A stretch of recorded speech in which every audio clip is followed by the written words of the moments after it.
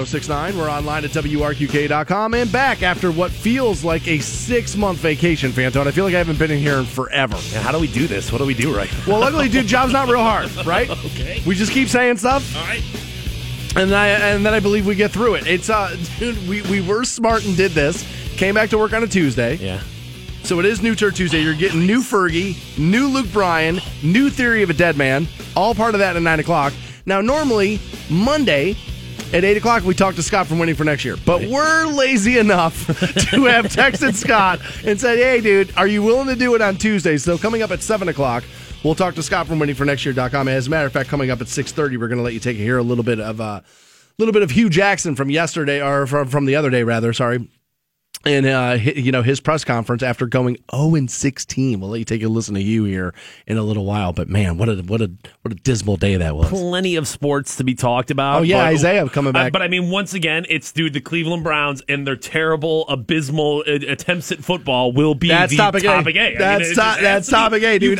You've got a national championship getting set up. You've got an all-star point guard returning. You've got all these different things happening. And it's like, nope, we have to talk about this terrible, awful All right, team. now you bring up an interesting point. Because I think you take Ohio State out of it, most people would rather talk Browns anyway. But right. If Ohio State was setting up to be in the national championship game, I still think 0-16 takes that over. It is a special bad. You know what I'm saying? Like, it's not just like, dude, the Browns suck like always. I mean, it's 0-16. That's absolutely terrible. That is really bad. So, dude, give me the rundown. What happened on vacation? What'd you do? I mean, where do we start this whole thing off? I know exactly where we start this whole thing off. No. We start the whole thing off at the Christmas bar. And it feels like this was forever ago. It really does at this point. Is this the Christmas party? Oh, this 100% is the Christmas party. All right. So Fantone shows up maybe, 30 minutes late, a little fashionably late right there. Yeah, I was on time. As I walk in and, freshly post-showed, there I see him, dude. Stansbury standing in all of his glory, wearing a Santa outfit, dude. I was blown away by that entire thing, dude. Honestly, nothing made me happier my entire break, and I did a lot over break. Nothing made me happier than Dan Stansbury standing there rubbing his big old Santa. I loved it. You were so proud of yourself, dude. It was so fun. So here's the thing. I think I'm a costume person now. No, I do.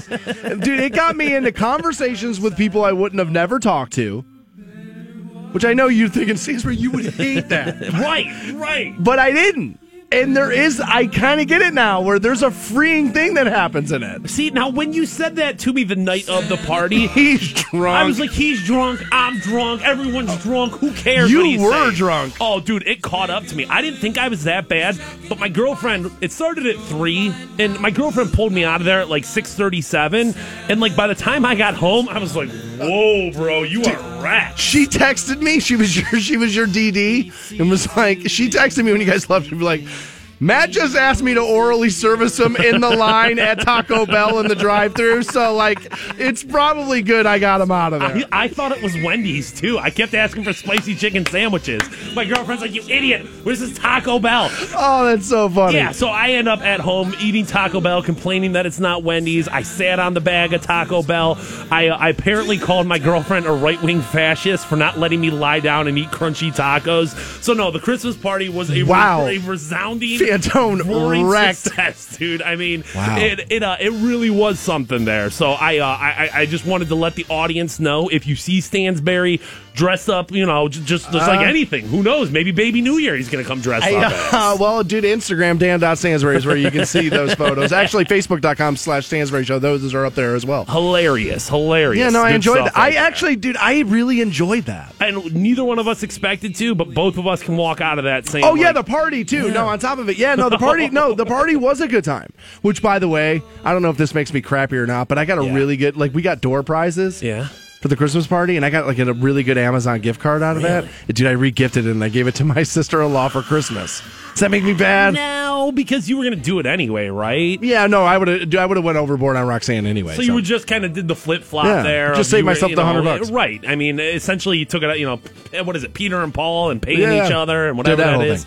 Also, that happened over the holiday break. Did not get engaged. Okay. Did not get engaged. That's next year. But an absolutely, what do I want to say? An amazing experience for me. And I just have to tip my hat to the Canton Charge so much for this. Yeah, I'm interested to hear about this. Yeah, Yeah, man. Charging Cleveland happened. It was the 28th, so it was just kind of like in the middle of break. And I got up there, and they, of course, had us go up there super early. And, like, my boss was so concerned about this game and was just, putting everything he had into it. And, like, I totally get that. But, me, I show up, and I'm like, all right, cool, man. Here, what are we doing? And so I kind of, like, walk around, and I'm in the bowels of the building. And then I see, like, the court, and there's nobody there to stop me. So I'm like, all right, I'm going out there.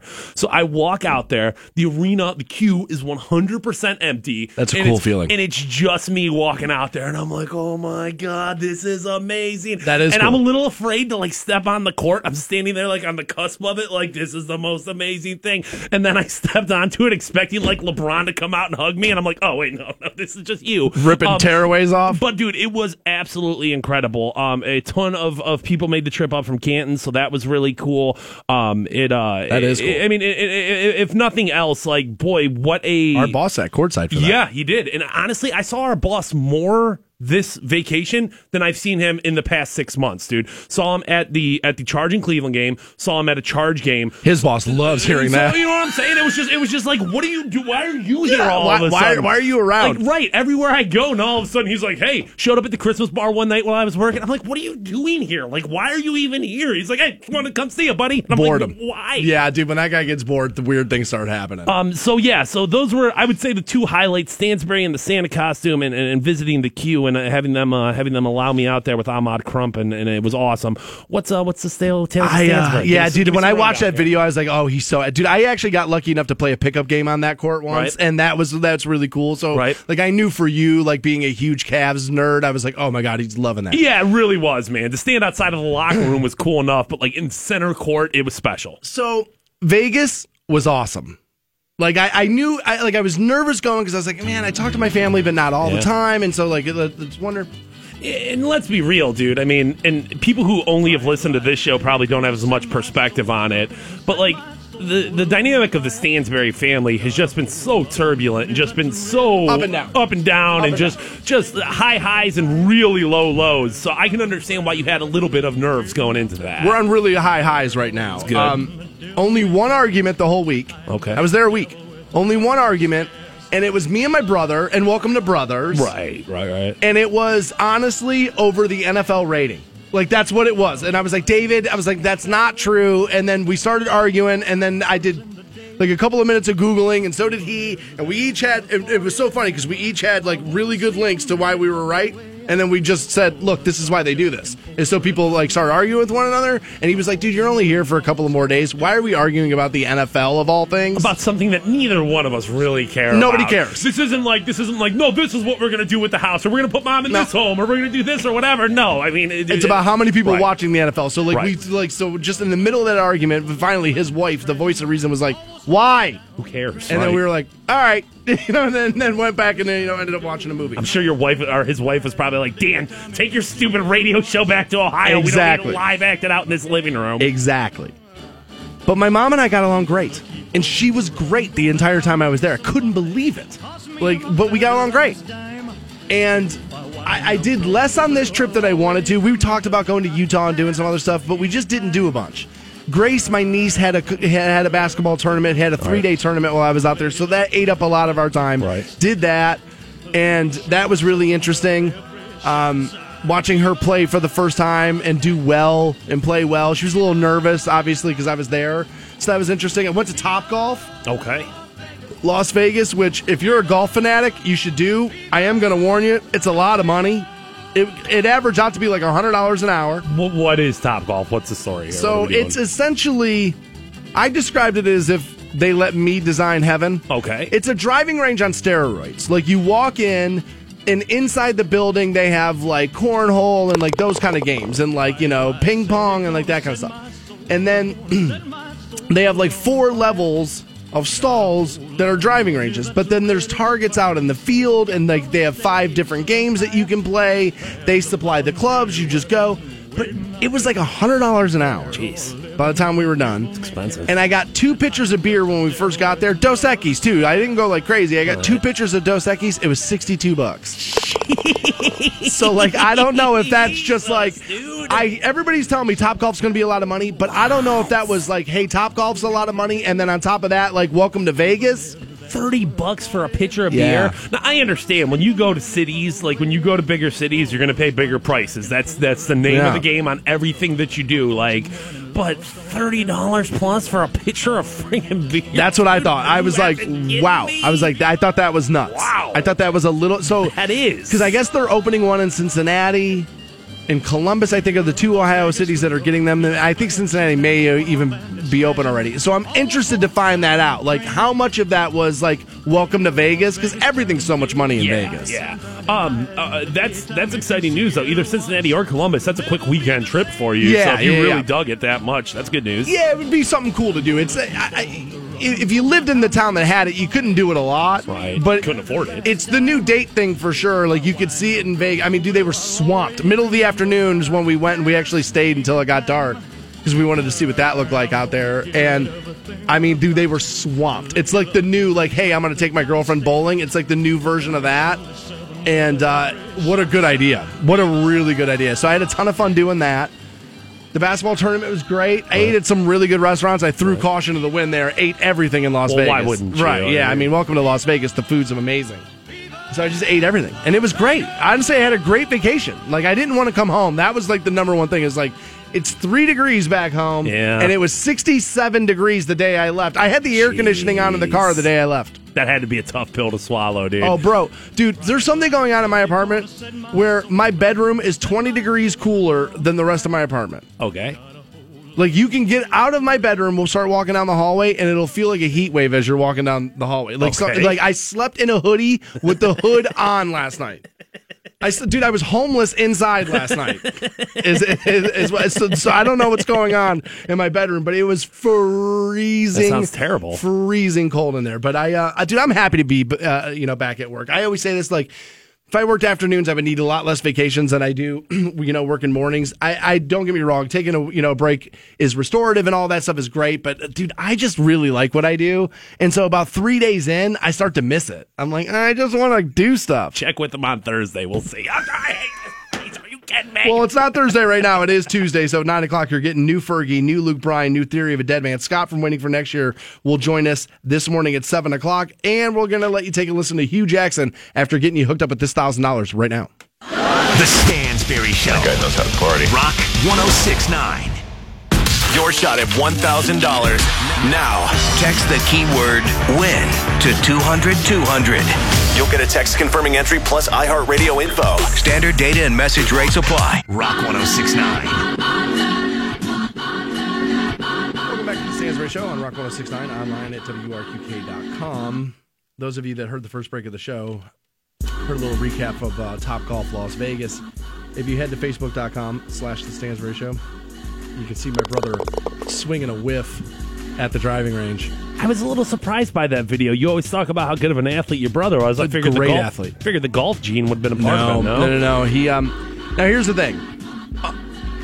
Unfairly to him, I didn't post the video 3 minutes later when he started striping balls right down the middle. Fair. Like, my brother was a phenomenal high school and college athlete. Played all sports, was really good at all. Could have honestly probably had been scouted by the Cincinnati Reds a little bit when he was younger. Had he, he would tell you, had he not drank as much as he did, my brother might have had a career in professional sports. I don't know about how long. I think he would have been one of those kind of guys who kind of like knocked around and never really clicked in a professional career, but he did have like next level talent in a couple of sports. He was really good. So, but that was one of the reasons, is because he had all that and I never did. So, like, to be better at him than something in that regard was kind of fun. But he, like a jerk, brought a friend of his who was a really good golfer who beat us both pretty convincingly. But that video of my brother swinging whipping as a 50-year-old fat man now is up online. Jeez, what are you giving your brother the Fantone treatment? Yeah, you're old, you're fat. Well, it's like, you know what I mean? This dude tormented me my entire life, and I constantly talk about him on the show, so people are like, dude, I want to know more about your brother. Well, there it is. You can see a video of him swinging and whipping. So the Browns Big swing, huge. Oh, you know what? Before that, we should let you know, Canton City Schools have called it quits. They're not, school's not going to be in session today. It's 6 degrees outside currently. And I know. Your kids are sissies and you were tough. And you went to school. You're right. And you went to school. Whatever. I don't care. Your kids don't have school. Figure it out. Call your boss. Try to figure that out. School closings are always up to date at WRQK.com. So the Browns, big swing, huge and a miss. And I'll point you back. Preseason, I remember what I said. Before the preseason started, I kept being told, oh, dude, look, we're tough, and we got all these picks, and we're tough, and, it's going to be 6 games. And I said, no, it's not. And then they went 4-0 in the preseason, and I said, okay, let's extend that out. And I kind of felt like 4-0 in the preseason probably meant 2, that I figured that was going to lend itself to 2 wins. Not that wouldn't be all they won, but I figured, I was like, all right, well, that probably means 2 wins. And then Vegas put out the over-under on the win total for the year at 4.5. And what did I keep saying? It's the half a game that's the sucker bet. Take the under on 4.5. And everybody, you're a hater. You're a Browns hater. You're a hater. No, I'm a realist. And they aren't very good. And they weren't going to be very good. And sure enough, it ended up being well under 4. And literally, that half game did make all the difference in the world. They couldn't get over the half game there. Somebody sent us a tweet this morning and was like, hey, I just listened to a September podcast and you guys were talking about the Browns. I wish I remember what my prediction was. I'm going to say it was probably 2, but I can't remember exactly what it was. But my thought the entire time was, yes, the Browns are piss poor and a rookie quarterback's not going to come in there and save them. But, my thing is that you ass backwards your way into a win in the NFL. You do. Inevitably, there's a team out there that just doesn't have it that day. You all of a sudden get hot. You all of a sudden put a couple of first downs together. But the Browns couldn't even ass backwards their way into it, dude. Couldn't even do it. Nope. Steelers pulled pretty much everybody Sunday. And meanwhile, we actually looked competent for a little while there, which makes it worse. As everybody was like, well, look, they're getting it together. It's like, guys, it's the last game of the season. Nobody has anything, going on here. And now all of a sudden you start to be able to move the ball down the field. That made it feel worse to me, not better. The party I was at, everybody was like, well, at least it's a fun game. That's where it went. Okay. At least it's a fun game. And I would agree, better than to be blown out. I would agree. But you go 0-16, and by the way, the creator of the 0-16 parade, Chris McNeil, known the world round on Twitter as, I guess it's reflog_18, which is golfer backwards. And he's going to be on the program tomorrow at 9. And I've already had people who tell me, I'm never listening to you ever again because you're giving a voice to that guy. Okay, it's not that I'm co-signing the parade. I just want to hear the guy out. So we're going to have him on tomorrow at 9 o'clock. All right, if that's what it's going to take to make you never listen to this show again, get out of here. Come on. I just want to give the guy, I just want to hear him out. I'm not wild about the idea of the parade. I think it makes us look foolish. But I want to hear the guy out. So I know a lot of you want to see Hugh Jackson thrown overboard. That seems to be the overall reaction, and I can't really knock it. I mean, dude, when you get a coach that wins 1 game in 2 seasons, I can understand the pitchforks coming out. But the owner, Jimmy Haslam, had this to say about that. Obviously, an extremely... Well, that's Hugh there. I'm sorry. Little Jimmy here. Sorry. I remember standing approximately here last year and apologizing to our fans for the poor job we have done as owners, and I would just reiterate that again. Our record's unacceptable, and we accept full responsibility for that. I don't think that I need to say this, but the way the world works today, I want to say this. Hugh Jackson will be back as our coach next year in 2018. He and John are already off to a good start and working well together, and there weren't a lot of positives today, except that we also secured the number 4 draft pick. So we're excited to see what John can do with the draft picks we've accumulated, as well as what we can do in free agency. Well, if you go back 2 years ago, I think Hugh was one of the hottest assistant coaches out there, right? And I don't think Hugh's lost his magic on how to call plays or how to run an offense or how to coach a team. Maybe in combination together. Maybe he hasn't lost his magic in any one of those 3 areas. Maybe in conjunction together, that's where the loss of magic is happening. You lost 31 out of 32 games. I think it's fair to say you've lost the magic, whatever magic you had. Either you lost or never existed in the first place. I would agree. But, I've been saying this from the beginning, and I'm going to maintain saying it. Who do you get? If it's Jeff Fisher, I'm sorry, I'm sticking with Hugh Jackson. I'm sorry. If it's Jeff Fisher, that's what I'm doing. That's just me. And I tweeted this out because Colin Cowherd said this on Sunday during the game. He tweeted it out. Said, look at how hard they're still playing. Last game of the season, nothing to win, nothing. They haven't been in it for 10 weeks. And yet they're still playing hard trying to get it done. And he says, I'm keeping Hugh Jackson because he's an offensive coach in an offensive era. And that's what I've been saying it's what I've been saying. It's what I've been saying. Is, dude, don't go give me a defensive guy in a league that doesn't want you to hit players anymore. I don't want that. I don't care about defense because the NFL doesn't care about it. They have put a premium on offense. If you want to go give me another offensive guy, I'm cool with it. But if your answer is Jeff Fisher, I'm out. I take your point of like, well, the game's changed, but the game's changed around Hugh Jackson too, and I just don't know if that dude is capable of winning. He's shown he's not at this point. So, I mean, when you look at guys who got popped yesterday, when you look at Jack Del Rio, Chuck Pagano, Caldwell from Detroit. You give me the name on that list you want. See? But I don't want Hugh Jackson. Okay, so that's what I'm saying. Is that I'm not firing a coach over a lateral move. I'm not doing it. I'm going to stay the course, and I'm going to show people, and Colin said this too, again, because we kind of feel the same way on this, which is you make it an attractive job by not having it be a revolving door. And, first of all, I don't believe Jimmy Haslam. You know how long it is before August? It's long, bro. Long. And I'm telling you, I think John Dorsey's got it. I think he's got an agreement made with a coach he wants, and they're lip servicing you, and it's not going to be Hugh. I think there's a very good possibility that's what happens. I think you can make the argument of, well, I don't want to make a lateral movement, but I think the argument can be made that literally any other professional coach in the history of the NFL is a non-lateral movement, is a step up from Hugh Jackson. Like Detroit firing Jim Caldwell. I mean, they had like a 7-9, a 9-7. You know what I mean? Like they had those 4 or 5 years where it's like, okay, now you fire somebody, it's lateral movement. Literally any other coach that we're naming here has a significantly better record than Hugh Jackson. All the guys that we just talked about. All of them. 1-31, dude. Okay, I'll grant you that. Jack Del Rio's not going to build you a championship football team here in Cleveland. He's not. That dude had a Ferrari in Oakland, and look what happened to it. Now, Derek Carr got hurt, and there's some other stuff that happened there, right? But, dude, Jack Del Rio's not the guy. You know that. You really want Jim Caldwell? Dude, he's Hugh Jack. That's who he is. He's Hugh Jackson. He's Hugh Jackson at 9-7 as opposed to Hugh Jackson at 0-16. Well, go, dude, bring me Matt Stafford, and let's see what happens. Bring me Matt Stafford. We don't have a Matt Stafford. What did I tell you if you drafted Carson Wentz? What did I say? Is that you would look like the Detroit Lions. That's who you'd be. That's who you'd be. Anybody that watches this game even a little bit can tell you that. That's elementary. Aren't the Lions in a significantly better place? Yes. Significantly closer to a championship? But Matt Stafford did that, not Jim Caldwell. If Jim Caldwell was responsible for anything, they would have got rid of him. They doubled down on Stafford, gave him $25 million. People thought they were nuts. But it's because it's the only position in the NFL game that matters.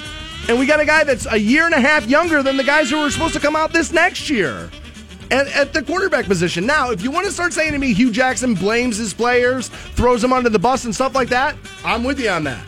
There's a little bit of that that's a little bit nuts, where like a coach's job, he should like kind of be on it, right? He should kind of accept the ownership of what's happening on the field. I'm with you on that.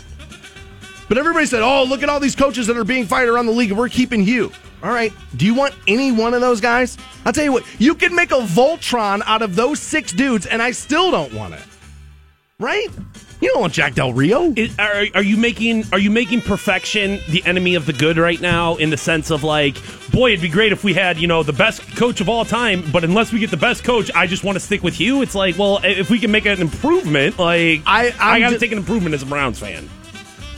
Like I said, if you want to go get Jeff Fisher because 7-9 feels good to you, I can't knock it because the guy that's there now couldn't get you that.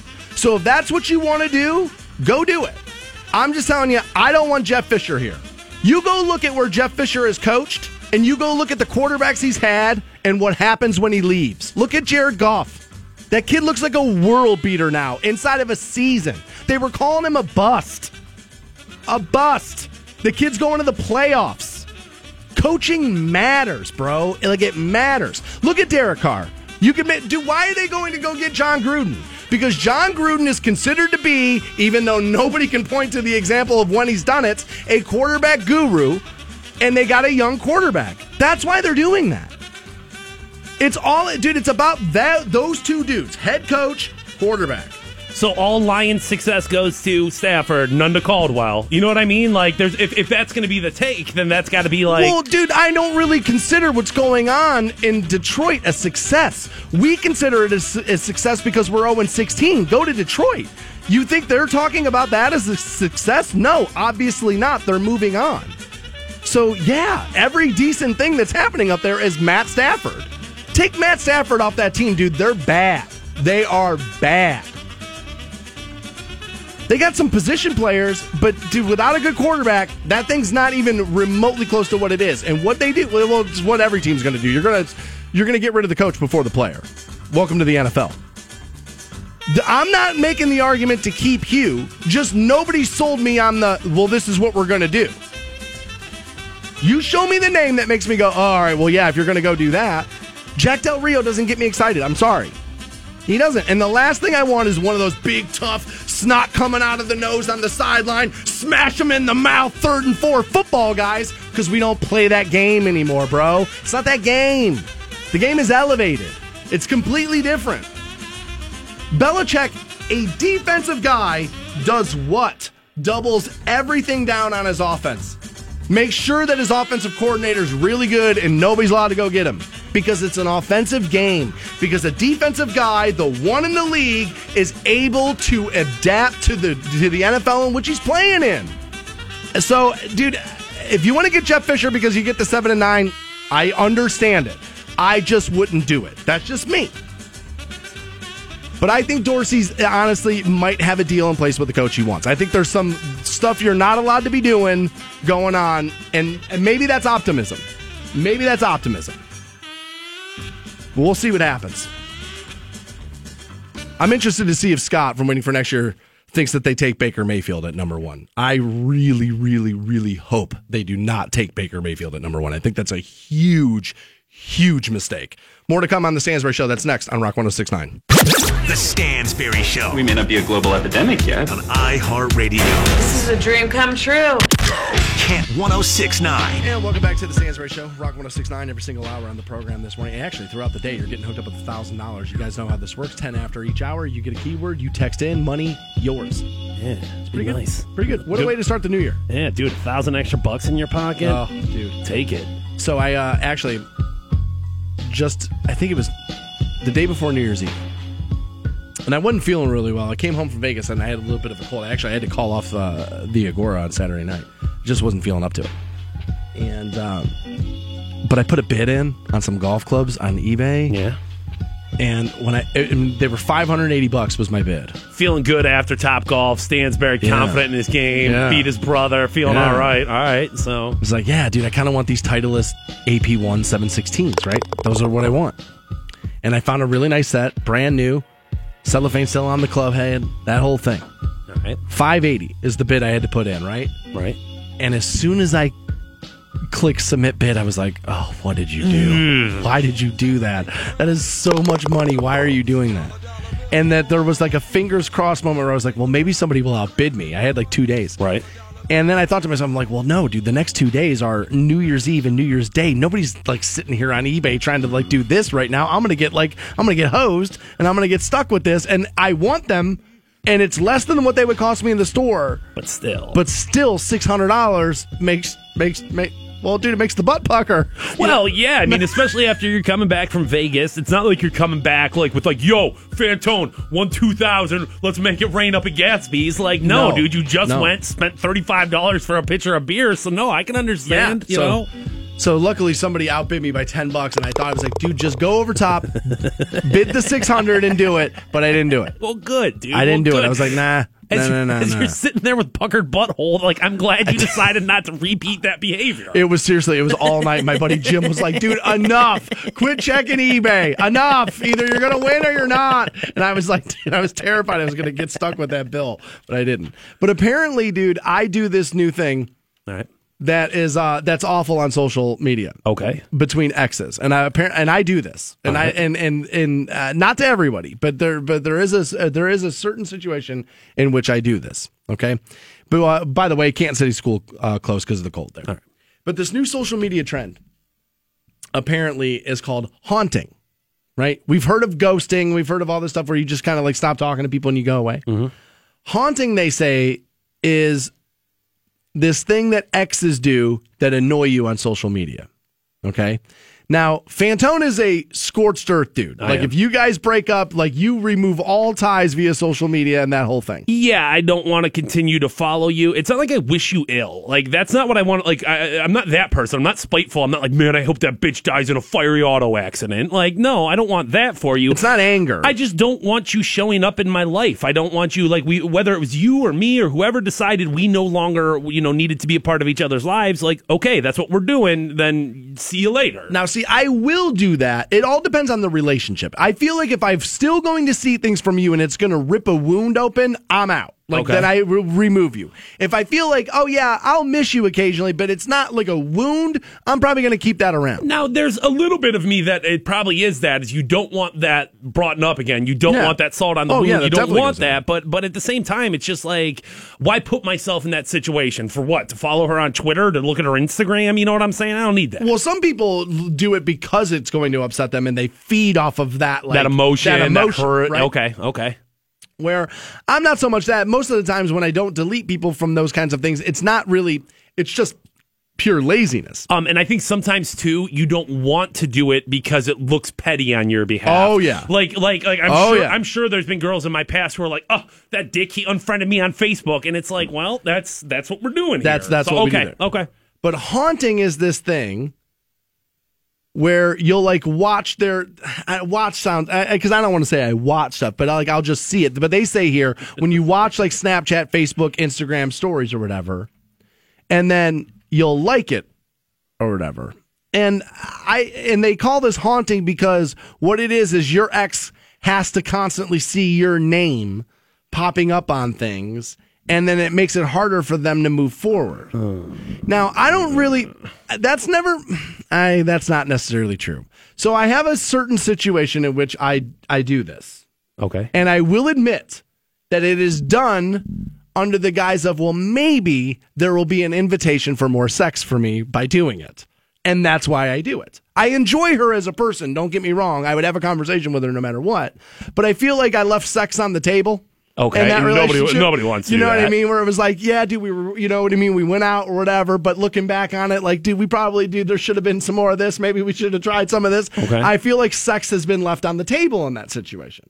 And that was my fault. If I'm being 100% honest, there was a little bit of me that was like, I don't know if I was depressed or whatever, just wasn't in the mood for it at the time. But when I see her online, I'll either go so far as to like say something to her, or even like certain things, or do something, and under the guise of maybe, because she knows I'm, you know what I mean, maybe that she'll just be like, you know what, why don't you come over Friday? Yeah, oh, hey, you thought that was funny. Oh, ha, ha, ha. Remember when we did this? Yeah. And the next thing you know, you're boning. Yeah. I mean, it opens up the door better than just sitting there and like crying and masturbating, thinking about her.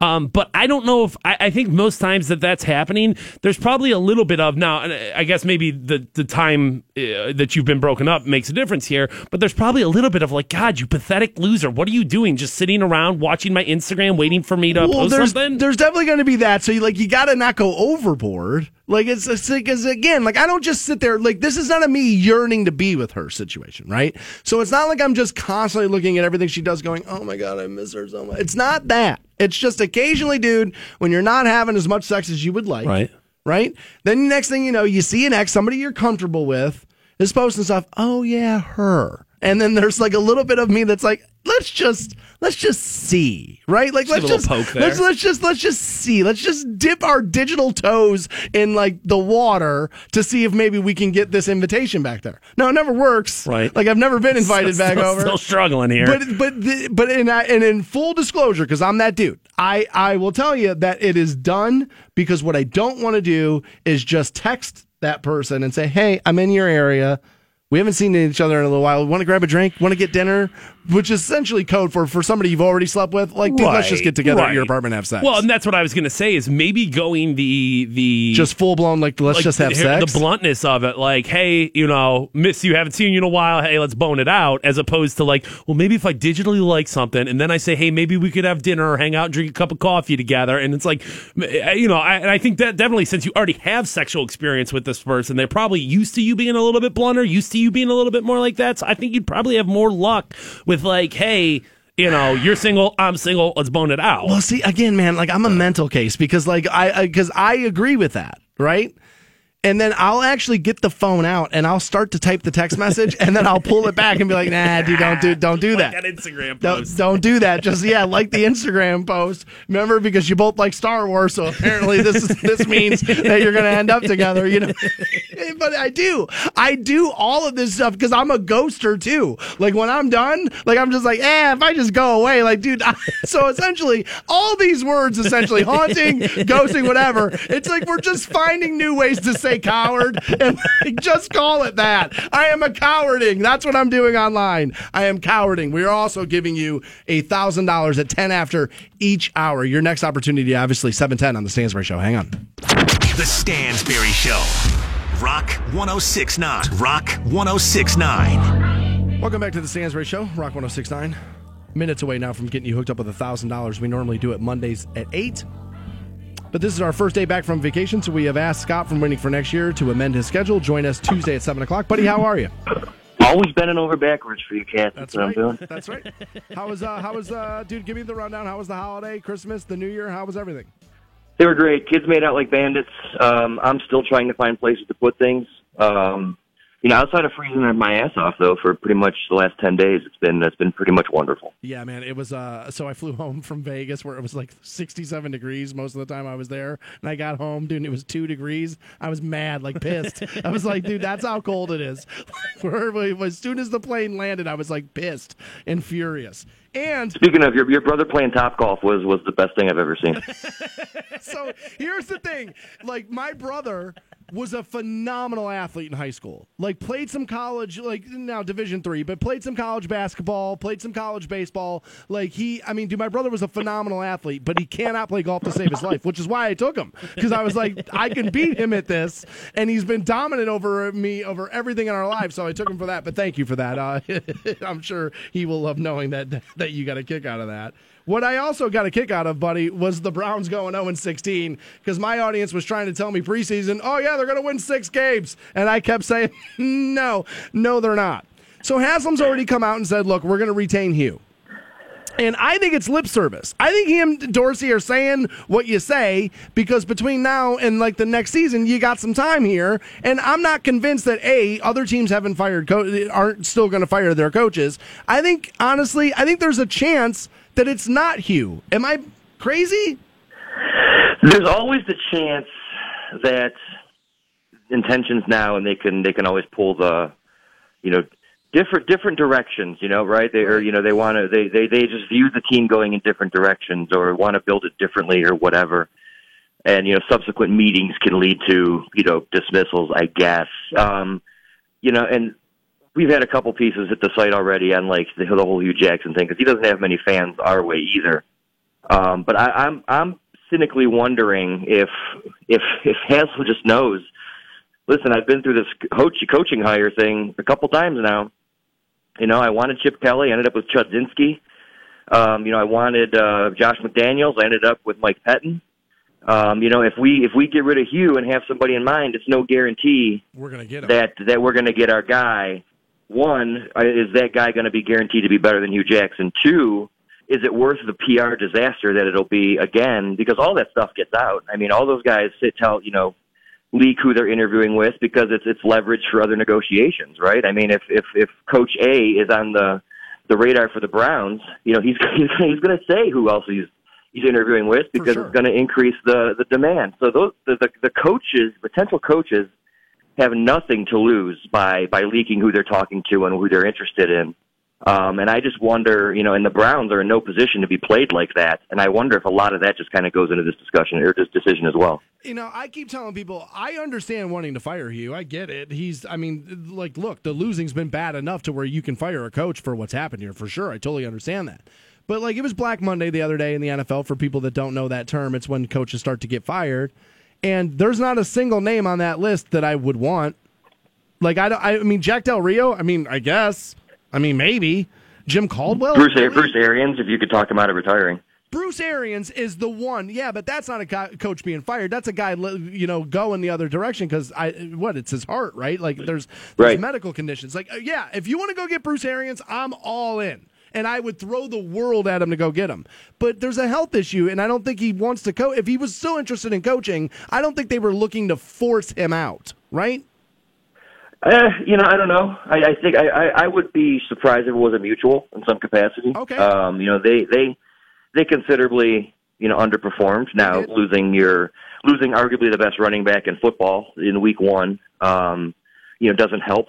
Losing your quarterback in week 7 or 8, doesn't help. But you could argue that they underperformed, and you don't really know who's going to be leading that team going forward. And I think by the time they get their next quarterback, Bruce wasn't going to be the coach anyway. So I think it makes sense to kind of hit the refresh button there.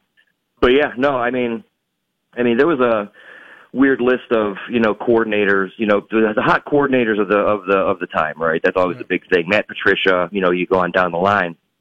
But the list of guys who were coordinators and just flame out at the head coaching level is much, much longer than that the guys who come to become head coaches and actually succeed. So, I don't know. I see it both ways, but yeah, I just don't know if, to your point, Dan, if there's, I know everybody's making fun of Hugh Jackson for the, and I don't think any head coach could have done better comment.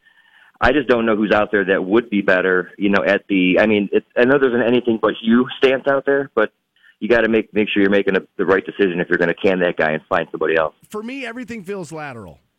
Nothing feels like, oh, okay, well, Jack Del Rio will be that much better, or Jeff Fisher would be that much better. Everything feels lateral to me.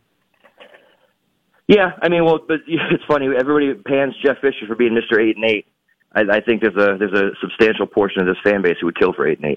I understand that. I really do. I think, any credibility to the argument that they played hard all year and that you give the coach another year because, and again, I've been on this. Offensive guy, offensive era. Everybody tells me Jeff Fisher or Jack Del Rio, these are defensive coaches in a league that won't let you hit. What do I want a defensive genius for? You're not allowed to hit.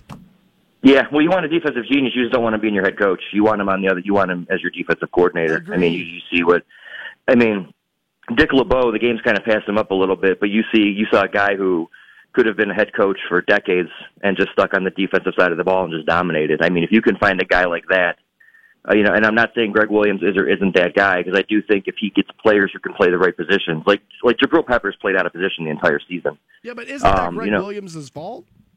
Yeah, oh, for sure. Okay, no, yes and no. Who else are you going to put there?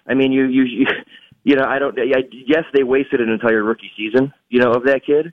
But, two, if you get Minka at 4, and you suddenly have a substantially better free safety and you could put your bro closer to the line, I think the defense looks much better. But yeah, it's also stubbornness on Williams' fault.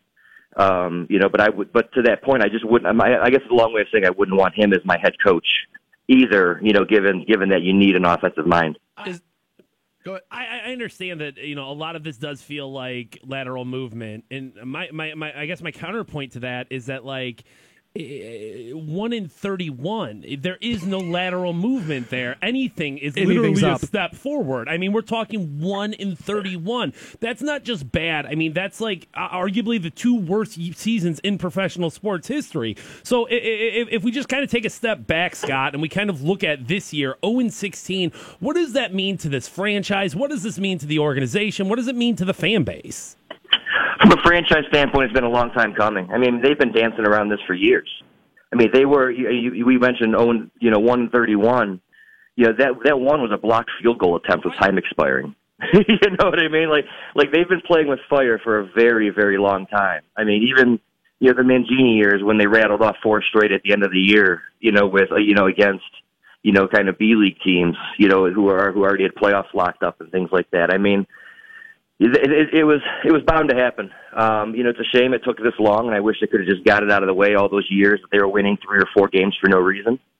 But it's just showing that if you don't have a quarterback, if you don't have a head coach who's willing to develop a quarterback, and you don't have guys who can catch the football, Josh Gordon, too little, too late, right? I mean, if that Corey Coleman drop was they said it on TV, but it was really the personification of this entire season. It really and was. And it was artistic in a way. And there's a lot of young players on this team who are flashing, that they're going to have NFL careers for a very long time. I hope it's with the Browns, but I hope it's also, they got to get playmakers. They got to score points. They got to move the ball, and they can't have a quarterback who throws, more interceptions in the red zone than touchdown passes. It's just not a recipe for success. And they have the draft capital. So, I mean, if we go back to the head coaching thing, if you're trying to sell this, I mean, you're not selling the current team. You're selling what they have at their disposal in terms of cap space and draft capital. And if they can't get it right with these 4 in the top 35, I really don't know what the answer is. All right, well, I got to ask you one more question before I let you go. It is Browns related. I know everybody's excited Isaiah Thomas is back in the lineup tonight, but this Browns story feels like topic A to me. So I'll just ask you the question flat out. Is Baker Mayfield the number 1 overall pick next year? Probably not. I think he is so fun to watch. And a bit of a lightning rod, and I just think there's a few other guys who, unless some team is just in love with him and thinks that they could slot him in and win right away, he needs to have weapons. Like if the Giants drafted him, I think he would be good. Throwing to Evan Ingram and Odell Beckham, and and having Sterling Shepard, and already having kind of that young core of playmakers to throw the ball to. I just don't see that in Cleveland. I do see them more as a Rose and Darnold type, which, take it for what you want. I just think those guys and Saquon Barkley are probably ahead of Mayfield on a lot of draft boards right now. So you think they're going to take a running back that high at number 4, huh? I don't think they'd be opposed to it. I think if you not that you want to play the game, but you let him go to San Francisco, and you're gonna watch Garoppolo, Barkley, and whatever they put together in the playoffs within a year or two. I think if he could do that there, I think you need a playmaker. I mean, yes, you need a head coach who's not going to abandon the run, but you need a guy who can be that kind of explosive playmaker. And I don't know if the Browns will take him necessarily, but given the way that Leonard Fournette and and a couple other these guys who have I think we've kind of recorrected a little bit in terms of running backs going in the first round. We may have, and I think Barkley is the kind of guy who's gonna prove to be that guy. Yes, I wish he didn't bounce outside as often, but I mean the kid can just move, and you saw it yesterday too with Georgia, but I think Barkley's going to be he's going to be a top 5 pick for sure. That's Scott from waitingfornextyear.com. Normally we do it Monday at 8. Scott, thank you so much for joining us, man. We appreciate it. Take care, guys. Thanks. We're passing out $1,000 every single hour. Your next opportunities right now. Hope you boys brought popcorn. The Stansbury Show. Because I'm about to put on a show. Rock 106.9. Your shot, Rock 106.9. Welcome back to the Stansbury Show, Rock 106.9. Coming up at 8:30, we have charge tickets for this Friday. Also, 8:10, we're going to pass out another $1,000 as well. I got good news for you. You could win that $1,000, and then you could win those charge tickets. And with that $1,000, you could spend all that money on Sugardale Dollar Dogs, baby. 1,000 of them. Oh, is that Friday? Oh, that's Friday, bro. Oh, bro. 1,000 of them. Dude, the eating that I did in Las Vegas. Out of control. Oh, bro. So we went to this, my first day in town. Yeah. We went to this place called Lavo. Okay. Which is in...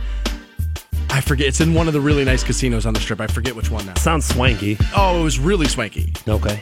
And my brother said, he's like, we're going to go there. He's like, get the meatball. And I was like, what? Everything's a la carte. So if you want, spaghetti and meatballs, you got to order the spaghetti, and then you got to order the meatball. And it's not meatballs. It's a meatball. Okay. And dude, the thing was massive. Meatballs are fantastic. That just seems like a strange, no, dude, you got to get this at a nice-ass restaurant. You know what I mean? Right. And so he kind of talked me into it, and again, it's on my Instagram. Talked him into it. Yeah, Stansbury had to get talked and eat a meatball. Okay. Dan.Stansbury, but the thing is huge. I mean, it was huge. So I ate that. Like, that was really good. Had In-N-Out a couple of times because I like In-N-Out a lot. Yeah. There's a place out there called Cafe Rio, which is Chipotle, but good. Okay. And I mean, like, really good. Like, they offer everything. Like, you can get a tostada there, you can get enchiladas there, but it's done all the same way Chipotle does it. Like, you just walk up and you're like, yeah, give me that, give me that, give me that, wrap it up and we'll go.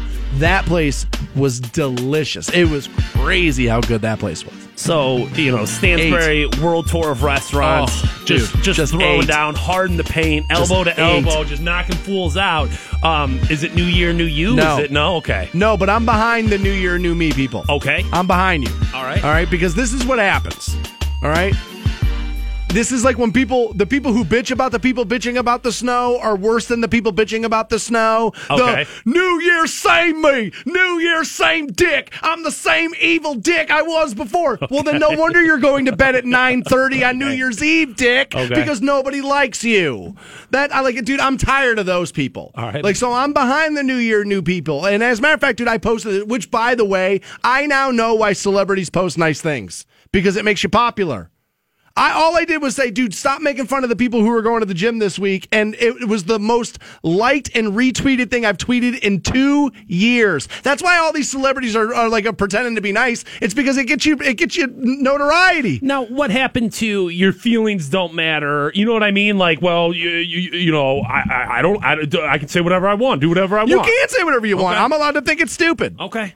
I'm allowed to think it's stupid. And I personally think, like those meatheads that want to make fun of people who are going to attempt to change their bodies, I think you got to remember that you weren't always a meathead, that you weren't always a gym rat. You weren't. There was something that made you go there. Now, maybe you were always slim and slender and athletic or whatever. That's not most of us. And if they're going to at least attempt it, I'm not knocking that, because I sat around yesterday going, I should go to the gym tomorrow, but I don't want to feel like one of those people, and I don't want people looking at me like I'm one of those people, so I'm not going to go. Is that one of the things, and I'm devil's advocate here, is that one of those things that really proves whether you are not dedicated to like a new year, new you, new fitness, new body, new everything?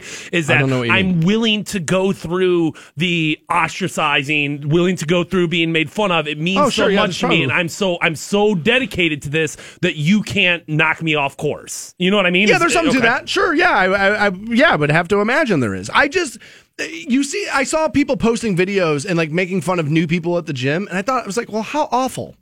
Like, dude, it's dicks like you are the reason why they're not there in the first place. I'm on your side with this. It's just, to me, when I read that, I was like, what is it?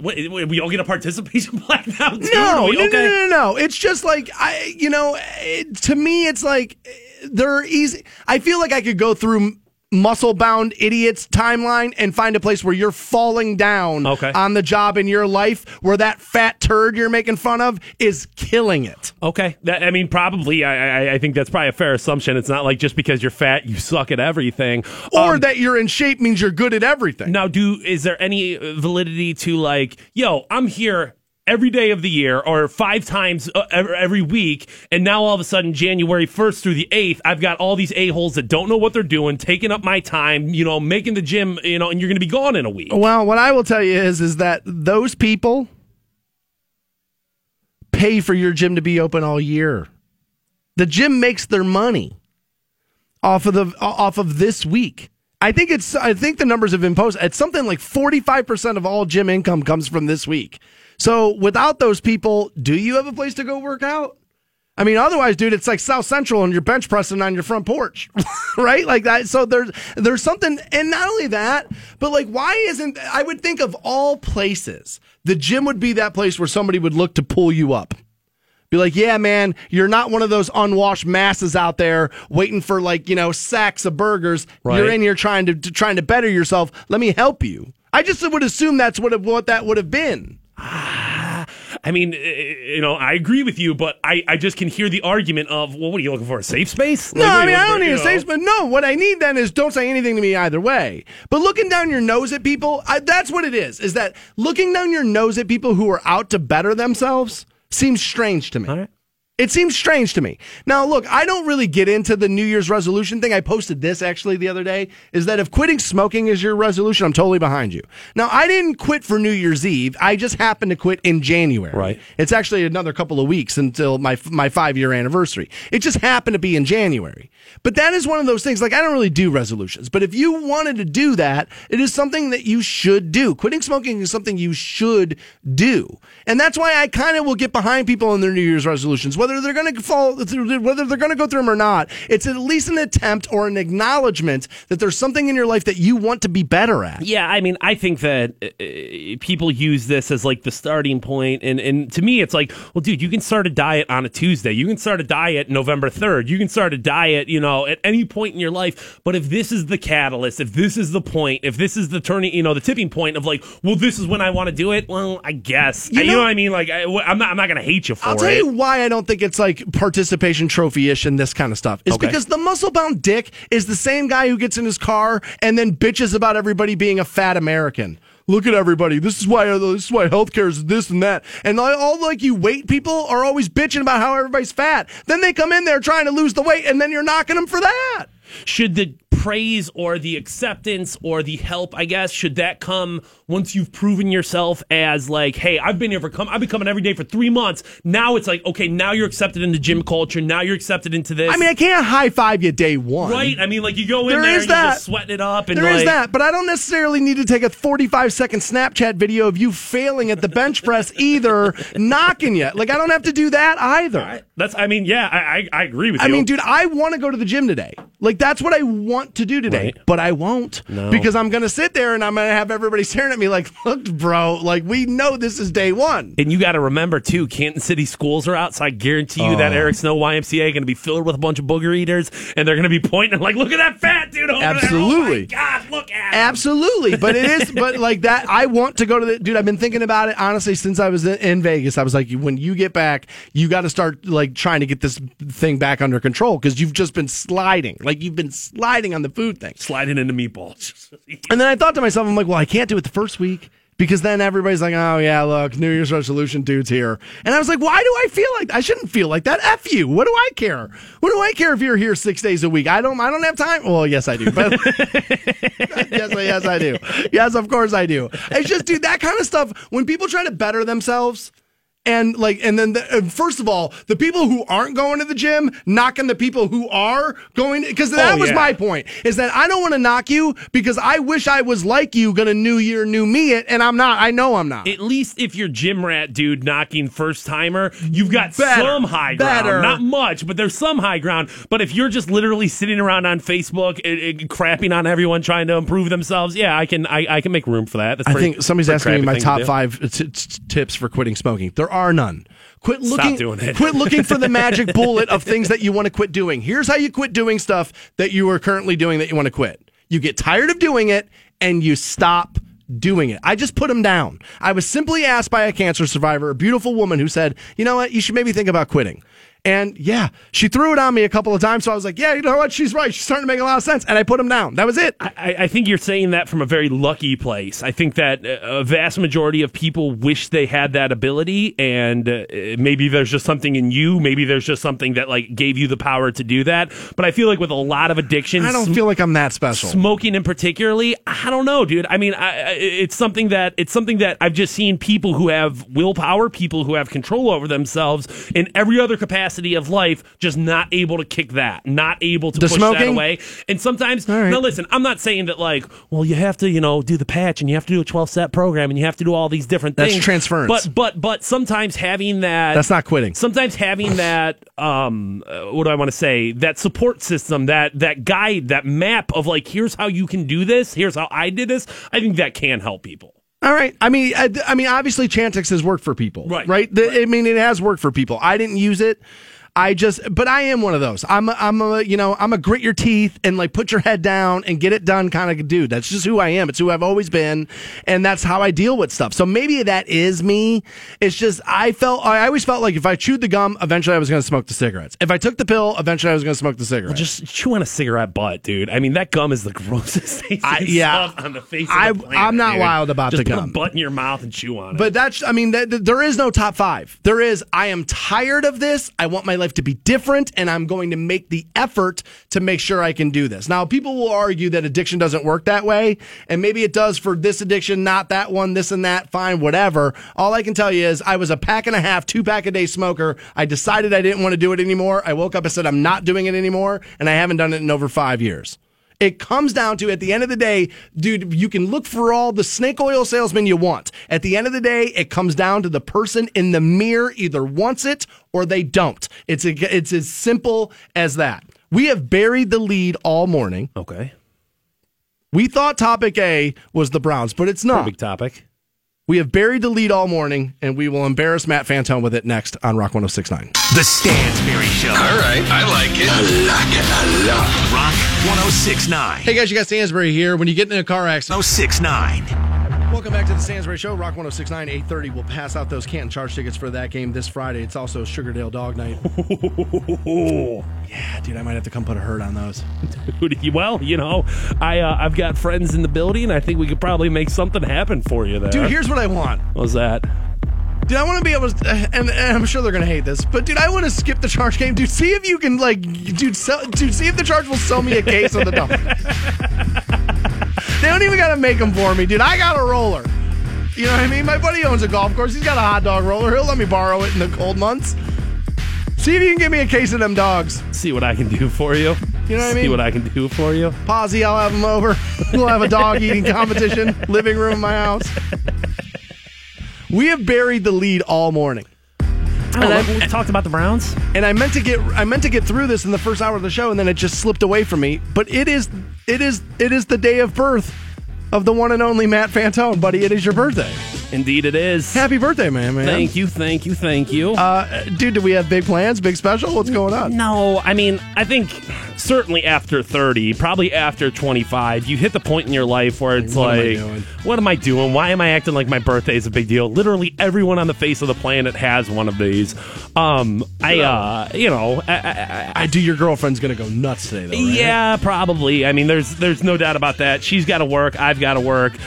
She was like, I can't believe you're going back to work on your birthday. And it's like, what am I going to do? Am I really going to be like, no, sorry, can't come in, I'm turning 34? Like, what kind of a dick does that make you? Like, what kind of a terrible person? There's a little bit of that. So, no big plans, but, I guess at this point, with your birthday, mine being so close to New Year's, like I usually think, well, your birthday, you probably look back on the year, you kind of think about what you did, but I feel like I just did all that. I just did all that 2 days ago. So like, no, at this point, I'm going to go home. I'm going to indulge in all things Fantone. All things Fantone. Oh, jeez, the tub of lube that's going to be just lube. John Cena, dude, we're eating chicken wings. It's going down, baby. That actually sounds pretty good. Yeah, that's what I'm saying, dude. Like, so no, she's going to work, so she won't be home till 5:30, 6 o'clock at night. I'm going to bed at 7:30, so, like, no I don't birthday know. dinner, none of that? Yeah, I mean, we actually made the decision. We are going to go, not this weekend, but the following weekend. We've got a long weekend because of MLK Day.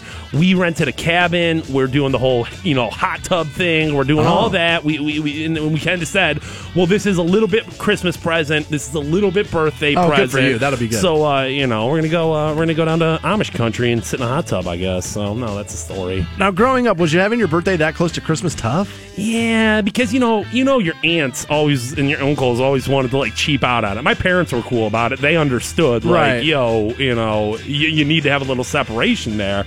But no, when you went over to Grandma's house and she was like, well, this is your birthday and Christmas present. I'm like, Brian got the same thing. What is that? That's garbage.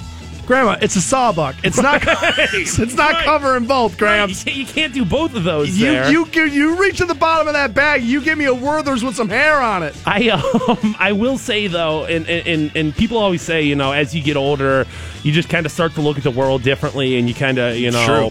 I don't know, dude. I feel like in a lot of ways, I'm more of who I am now than I was back then, if that makes any sense, in the sense of like I'm more devout in what I think and what I believe. Am I more open to others' opinions now? Yes, but that doesn't necessarily change how I view the world. So like I kind of feel like am I retarded in my growth? You know what I mean? Like, am I not developing the way that I'm supposed to? Am I not supposed to, like, you know, because at this point, I'm mid-30s, I'm supposed to be like, well, you know what? I'm going to start voting Republican. And that's not who I am. No, I bet if you really fine-tooth combed it, you would find that because this is true of me, that you feel the same way about stuff, but you are a little bit more conservative on that view than initially you were at 19. I don't know. In some ways, I feel more, like I said, I feel more like staunch in it. I feel more like, no. You're older now. You have more wisdom now. But the thing that is different is I listen to other people better now. I have more like, well, of course other people don't feel the same way I do because they've gone through different circumstances in life. Right. They've gone through different, so maybe I have more empathy now. But, like I said, I just feel like mid-30s, this is the time where it's supposed to be like, no, dude, your views on the world are changing, and I just don't feel that. My views totally changed. My views totally changed. I remember when we started this show, you're like, you just wait till you're 38, because because that's what happened to dude, you're the only person I've ever heard say that. So that's pretty rare. Yeah, I feel like I'm a weirdo. I don't know if it's weirdo, but it's definitely different. You're the only person I've ever heard say that. Is because, dude, dude, a lot of my views got like wildly reined in the older I got, like wildly, and I have flipped on a lot of issues over getting older. I just think it's natural. I don't know, maybe it'll happen later for you, or maybe it's happening and you don't totally notice it. There's probably that. There's probably at least some of it. And also, I'll be honest with you, dude, logical conservatives have like kind of moved over to the other side because, dude, not to go all political, but like some of that side, that conservative side, has been dragged to a crazy place. Right. Where it's like, you can't be that, dude. Right. So like, I feel like a lot of logical conservatives are sort of like, well, I'm half a Democrat now. Where am I? Where do I land on the board now? My brother's a little bit like that, dude. He's a total conservative, but not a Trump dude. And so, like, I was talking to him about it out there, and he's just like, I just feel like lost right now because I feel like I don't have my party right now. And so maybe there's some of that going. 34, huh? 34. Feeling old, dude. I won't lie. I do feel like, man, when I woke up and I was like, dude, you're 34. There's no more like, it's my early 30s. It's like, no, bro, this is mid-30s. So dude, you got 3 left. Okay, 3 good ones. Dude, like, let me just tell you, dude, at 37, dude, your penis just goes, ha, ha, ha, ha, ha, ha. And, dude, like, seriously, like, dude, honestly, a double cheeseburger then, as honestly, you might as well cut it off. It ain't going to do nothing. Yeah, I feel like my penis is still working. Relatively small amount of gray hair, none of it in the pubic region. So, like, at this point, I just feel like, dude, keep this momentum going. I got a little bit of a widow's peak, but if that's what it's going to be, that's what it's going to be. So yeah, dude, we both got lucky on the not going bald thing. Yeah. I got gray hair, but I've had it forever. I started to go gray at like 26, 27. Like, I got it early, but I lived hard, man. Like, I lived really hard. So I think there was that's probably part of it. I don't know. That's probably old wives' tale stuff. But yeah, that's what it is. I don't know. 34.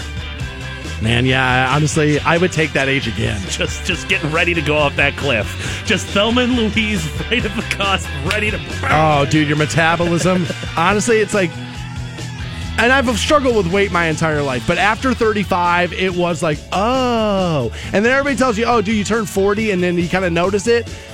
That so much wasn't true of me. But that 41st one, bro, I'm telling you, this whole last year, I've just been like, oh, dude, it's different. So what you're saying is this next decade's going to suck for me. Dude, it's not good. All right. It's not good. Happy birthday, buddy. I know you're supposed to be all joyous and happy today, all things Pantone. Nah, bro, it's all things gravity. It's over, man. Game over. We do have $1,000. We're getting you hooked up. That will be next on Rock 106.9. Dan Stansbury and his boy wonder Matt Fantone. At last, 2 heroes. The Stansbury Show. Rock 106.9. Rock 106.9. Welcome back to the Stansbury Show on Rock 106.9, passing out $1,000 every single hour on the program. Actually, all throughout the day, too. Your next opportunity is minutes away. 8:45, I'm going to give you a little audio walkthrough the cannabis marketplaces of Las Vegas. Ooh, forgot about that part of the story. Las Vegas had the legal weed there. Yeah. And around 8:45, I'll run you through my experience of doing that. I know California jumped on that legal weed bandwagon January 1st yesterday, so... Yeah. I'm going to get all up on my hill about that coming up at 8:45, just to let you know. Tomorrow, 9 o'clock, join us as Chris McNeil, orchestrator of the winless parade for the Browns, will join us at 9 o'clock tomorrow morning on the program. That has heated people up. People are like, I'm never listening to you ever again because you're going to support that idiot. It's like, nah, dude, like, I'm actually, this guy's like the biggest thing going right now, and I'm going to capitalize, and bring one of the biggest stories onto the program. That's what I'm going to do, absolutely. I guess I understand if you disagree with it, but I don't understand why people are just so angry. I disagree with it, but I'm not right. Furious. Like, I don't have to get angry about it. Feels good not to be that dude anymore. Yeah. Not to, like, speaking of which, this girl was like, I'm so happy that you're coming back. I missed the show, but like, you yell. And I'm like, I'm not that much of a yeller. She's like, you yell. I'm really not that much. I used to be worse. Like, I'm not that much of a yeller. Over this last year, I feel like I put the yelling away. There have been days, yes. Yeah, a couple days. All right. Couple. 9 o'clock is New Tour Tuesday. New Fergie, new Luke Bryan, new Theory of a Dead Man. Yeah. Might yell after that Theory of a Dead. We have to transition now into something not funny at all, as we know the fate now of Ming Ming Chang, who was the 30-year-old woman who had killed her 5-year-old daughter and had put her in the freezer in the back of the restaurant here in Jackson Township.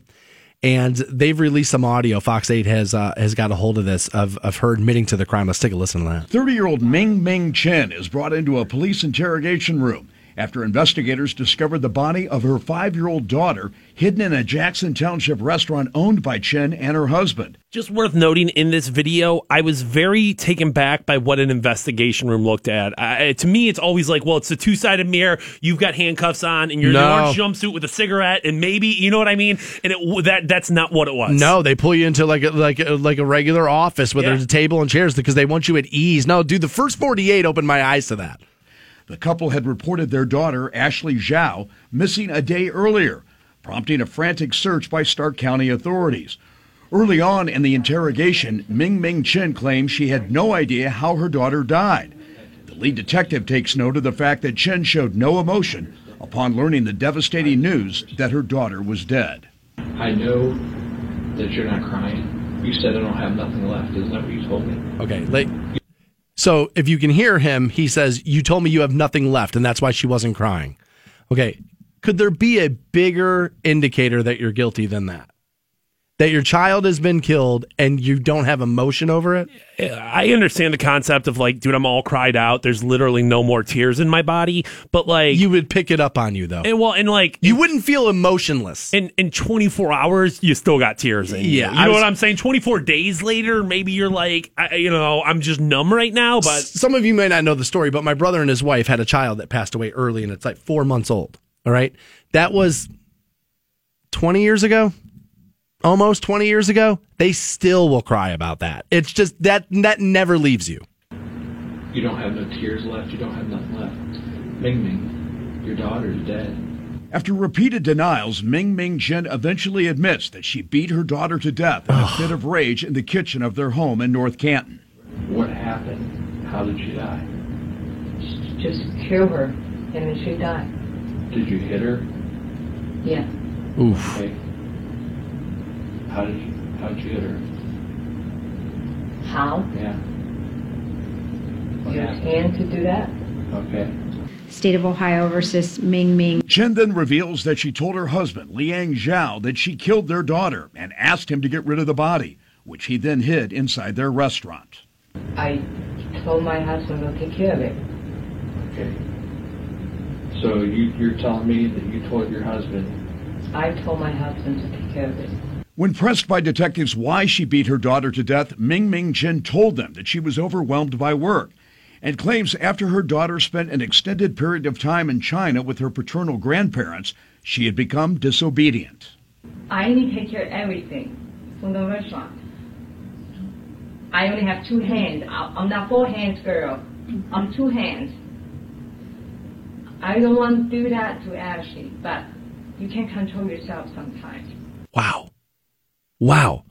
I have 2 hands. I'm not a 4-hand girl. Is that, first of all, it just, dude, psychopaths are something else. Right. Like, I just can't, I'm always so interested in that. Like to be void of that, to be void of any human, like, I don't have kids, right? But, like, I can still, like, listen to that and go, dude, how can you be that awful? Just a complete and total lack of empathy, a complete and lack of for total humanity. Other people. Right. Like, how can, like, dude, I can't wrap my head around it. And I guess it's just like, if you're going to make the argument of, I was overstressed and, something happened and it was out of my control, or I didn't intend on this to happen, but it did, like, you wouldn't be making this justification of like, well, I'm too big. Look how busy I am. There'd be remorse. I mean? Yeah, like if this was like genuine accident, or like, hey, this was a punishment that got out of control, and that doesn't make it better, but like at least I can see that. Right, and there would still be emotion in that. Right. This is just.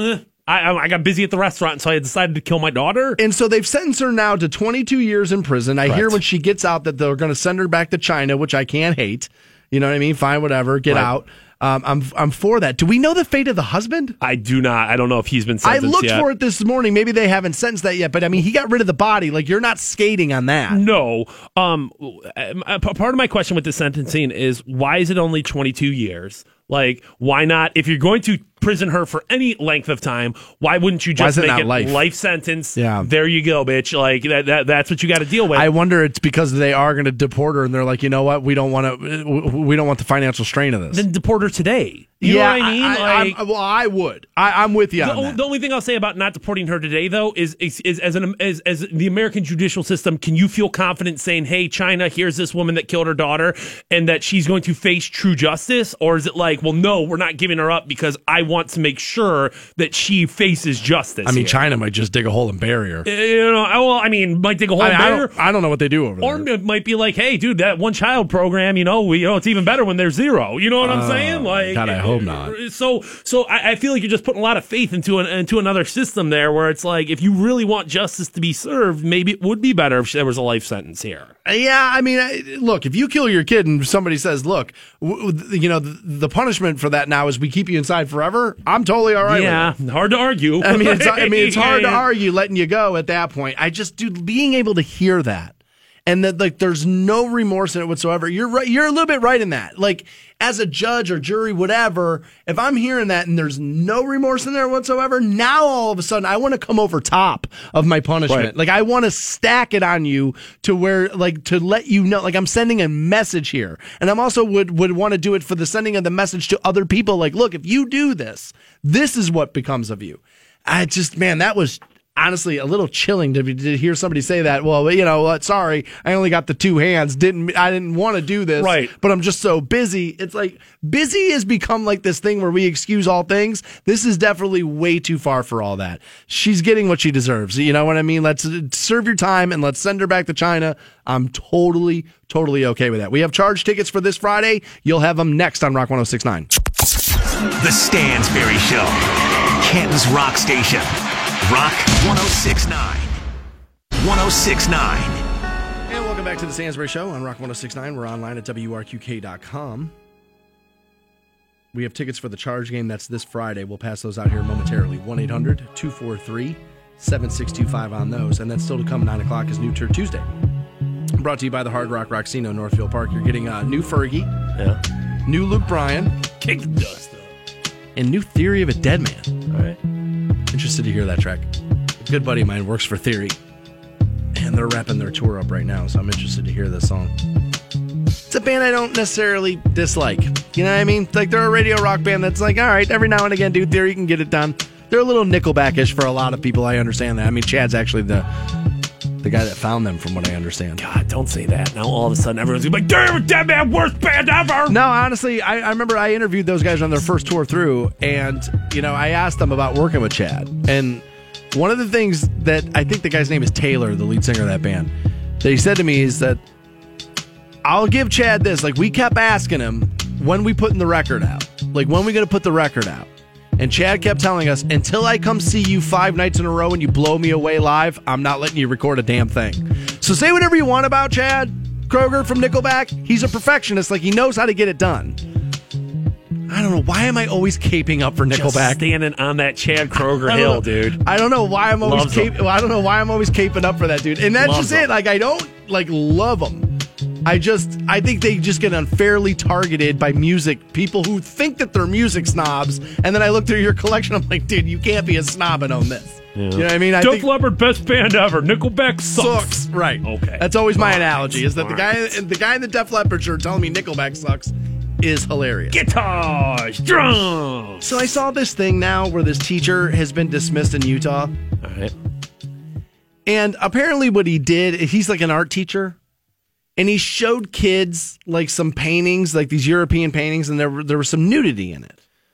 Okay. And this is like an elementary school, and he's been dismissed from his position. And at first I was like, well, I mean, they kind of showed me pictures of like the Statue of David when I was a kid, but I think, haven't we edited that? Like, didn't they cut I'm pretty sure they hacked the D off of David. I know, I think they did. John Poppets. I'm pretty sure they did. I'm pretty sure, I'm pretty sure they took the level there and like leveled them out. Sliced it off. off. So I was like, well, maybe, I mean, like if it's art, is that one of those things? And you know what?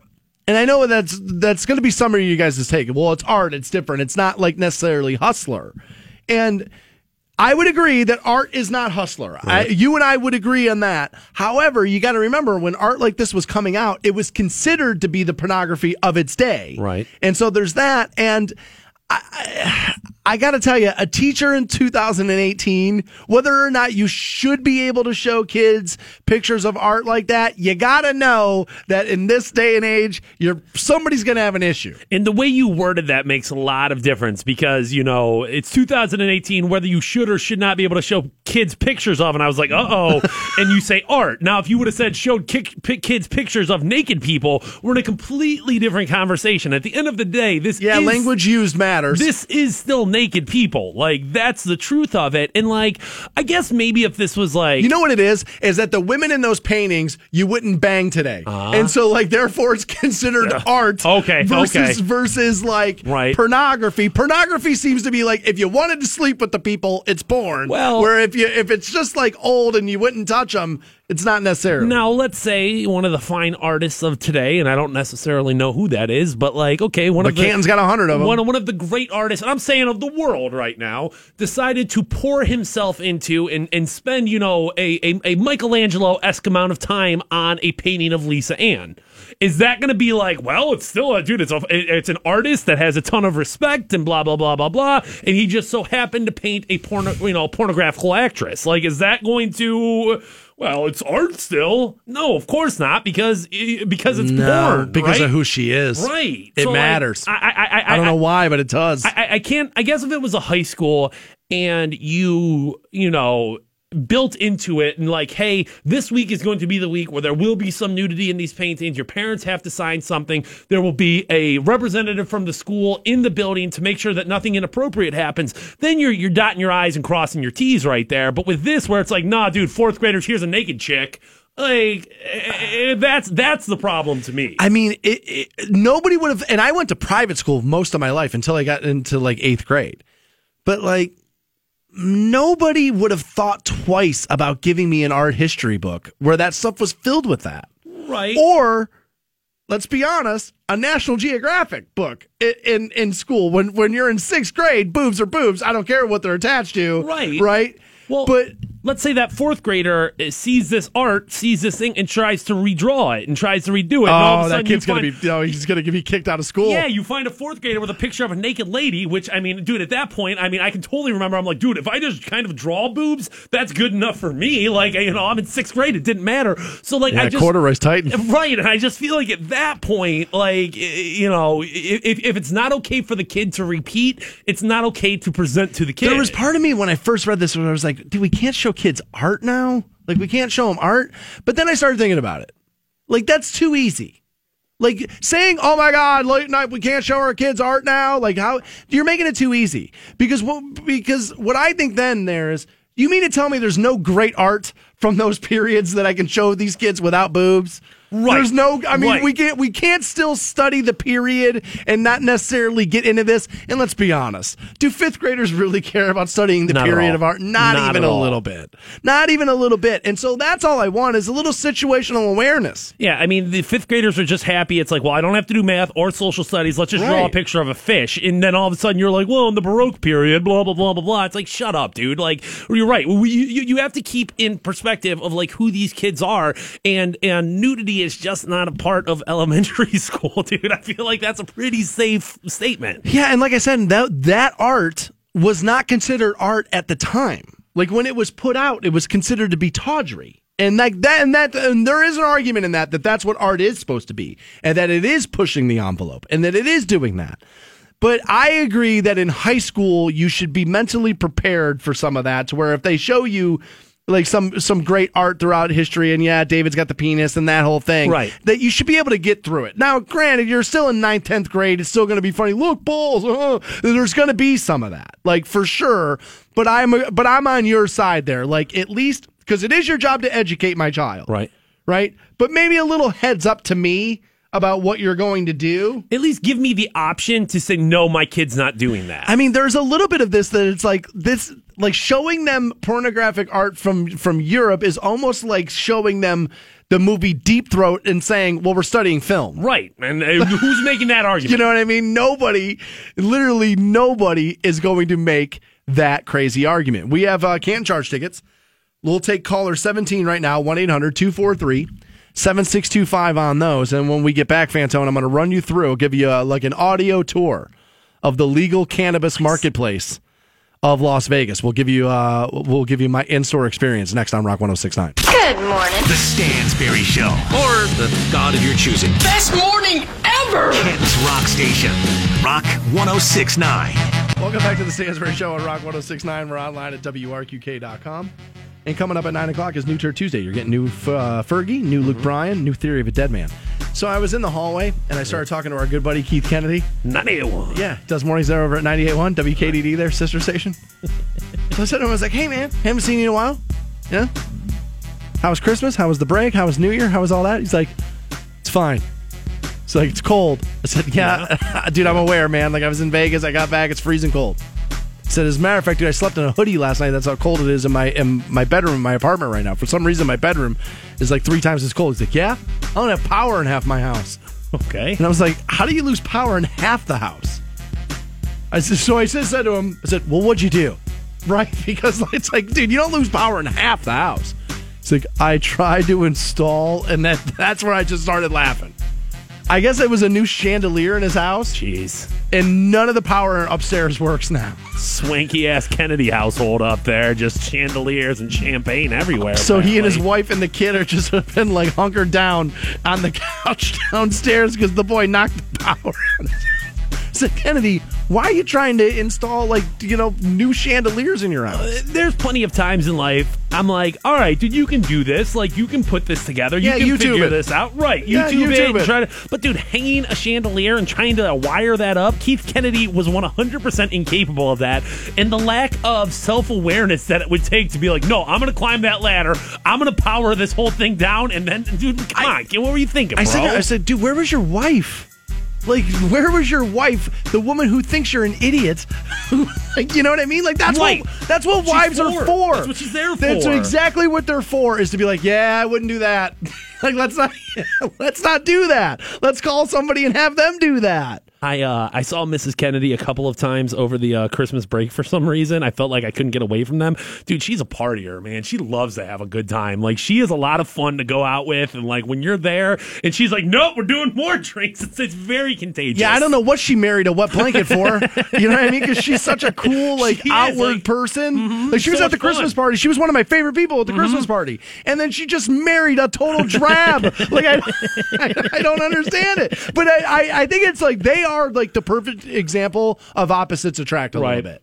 Because his wife is really cool, really outgoing, total fun, good time. And he's just constantly staring at the watch like, let's go home. I want to go home.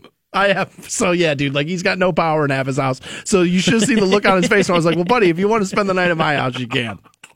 Do not like when he felt like, oh my God, I might have to go over Stansbury's for warmth. Dude, bringing the family too, don't do that. It just, dude, the look on his face when I had warmth and he didn't, you could just tell he hated every bit of that. But again, I'd call somebody and have them do that for me. I'm not trying to install chandeliers and ceiling fans or whatever the hell it was he was trying to do over there. With no training. Now, I mean, there's dudes out there who are listening who are thinking to themselves, you idiots, what do you mean you can't put a ceiling fan you wire up there? this, wire that. Right, but Keith Kennedy has zero, and I mean zero handiness to him. None. Dude. The guy's not Bob Vila. Like, no, not even close. None, not at all. So I was in Vegas, and for those of you that don't know, Nevada has the legal weed. They have the legal marijuana there. Nice. And so as I was making my way out there, everybody's like, dude, tell me how that is. I want to know how that is. Smoke it, bro. 420, blaze it. 420 blueberries. So I had flown to Vegas, and I started to do the family thing, and then, next thing I got wrapped up, I took the niece to the movies a couple of times, and we did a couple of things, and I had been pushing it down the line. It's like, yeah, I'll go tomorrow. Yeah, I'll go tomorrow. Yeah, I'll go tomorrow. Yeah, because, dude, how crappy are you as a person if it's like... got off the plane, screw seeing my mom, screw seeing my niece, screw seeing my brother, I just got to go take a bong rip? Yeah, I'm glad you didn't, you weren't hot and bothered off the plane. Well, what I didn't want it to look like is like, this is why I came here, and by the way, you live here. Like, that's what, I didn't want it to look like that. Okay. And so, I kept pushing it down the line. Okay. And even my brother said to me, he's like, dude, I can't believe you haven't gone there yet. And so I thought about it on Christmas Day, and I was like, well, they're not open on Christmas Day. And then I looked. Yeah, they are. Because welcome to Las Vegas. Like, dude, Las Vegas will break your will. As a matter of fact, I posted this on Twitter. Las Vegas can make people do whatever they want. You want proof? Their Chick-fil-A's open on Sunday. Yeah. Vegas gets what Vegas wants. Right? So I was like, dude, don't go on Christmas. That's sacrilegious. Like, don't do that. You won't masturbate on Christmas. So I think standing in line for dope, that probably crosses that line. So it's the night before I'm leaving, okay? And it's pretty late. And by late, I mean it's like 9:30, 10 o'clock. So it's not early in the night. Was it tough for you to get over that time switch, dude? Because, I mean, we live this weird schedule, and now all of a sudden you're 3 hours behind. 10 o'clock feels like 1 o'clock. I'm sure that was kind of a little bit of a challenge, I stayed on the East Coast schedule of our time while I was in Las Vegas. Okay. Hard to do because you're going to bed really early in the day there. But yeah, for the most part, I was trying to stay as close to our schedule as I possibly could because I didn't want to be all screwed up when I got home. So it's the night before I'm leaving. It's like 9:30. We just got done watching Dunkirk, which was, oh my God, mind-numbingly boring.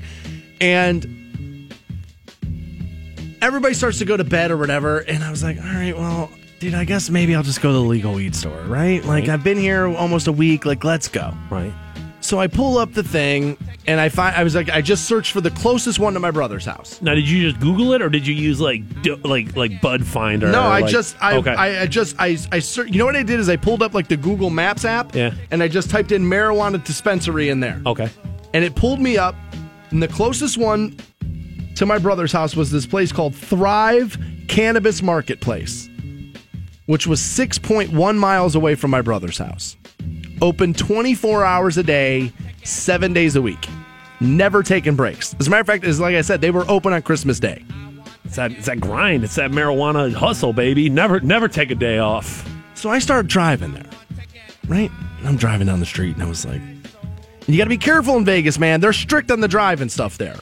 Like, if you're on your phone in Las Vegas, it's not like, oh, whatever, next time. It's a $500 fine if they catch you on your phone in Vegas. The first one. And then it goes up by like $250 every time you get caught. They're just trying to take your money as a tourist, where it's like, dude, the more money we can get out of your wallet, the better. Absolutely. And obviously with it being Party USA, Party Town USA, intoxicated driving has to be a huge deal for them. So I understand why they drop the hammer pretty hard. This is the way Vegas looks at stuff. We let you do pretty much whatever you want. So whatever we tell you not to do, we're throwing the book at you for doing it. And that was usually how they were with drugs, right? Like drug penalties were really stiff. Oh, dude, marijuana possession was 7 years. Jeez.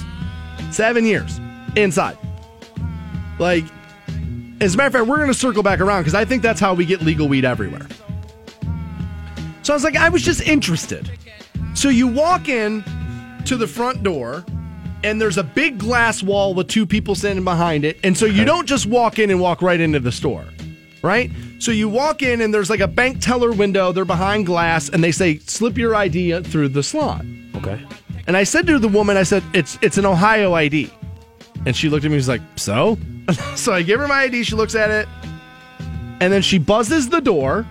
And you just pull the door open. And you walk. And there's like a little reception area. A couple of couches. Nice, like, soft music playing. Okay. And then she says, well, the showroom's through here. Jeez. Yeah, they call it a showroom. All right. And then you walk in there. And the person you think that's standing behind the counter at the legal weed counter is the person standing behind the counter at the legal weed counter. Of course he is. Right? So I get like the short-haired, gender-neutral woman who's like, you know, the perfect embodiment of like 2017, 2018, right? Like that's who I got, right? And so I go walking up to her and she's like, hey, how are you? What can I help you with? And I said, I don't know. I was like, I don't know if this is like a head shop, if I'm not allowed to use certain terminology, like what happens. Because if you go into a head shop here in Ohio, you say bong, they're throwing you out. See ya. They're throwing you out, right? So I was like, I don't really know. She's like, nah. She's like, it's not really so much like that. She's like, what are you looking for? And I said, well, here's the thing. I'm an enthusiast of the product for sure, but I don't know anything about it. Like, I am weed ignorant. As a person who uses the product, I don't know anything about it. Like, people always say indica, sativa. I don't know. I have no idea what any of that stuff means. Don't care what any of that stuff means.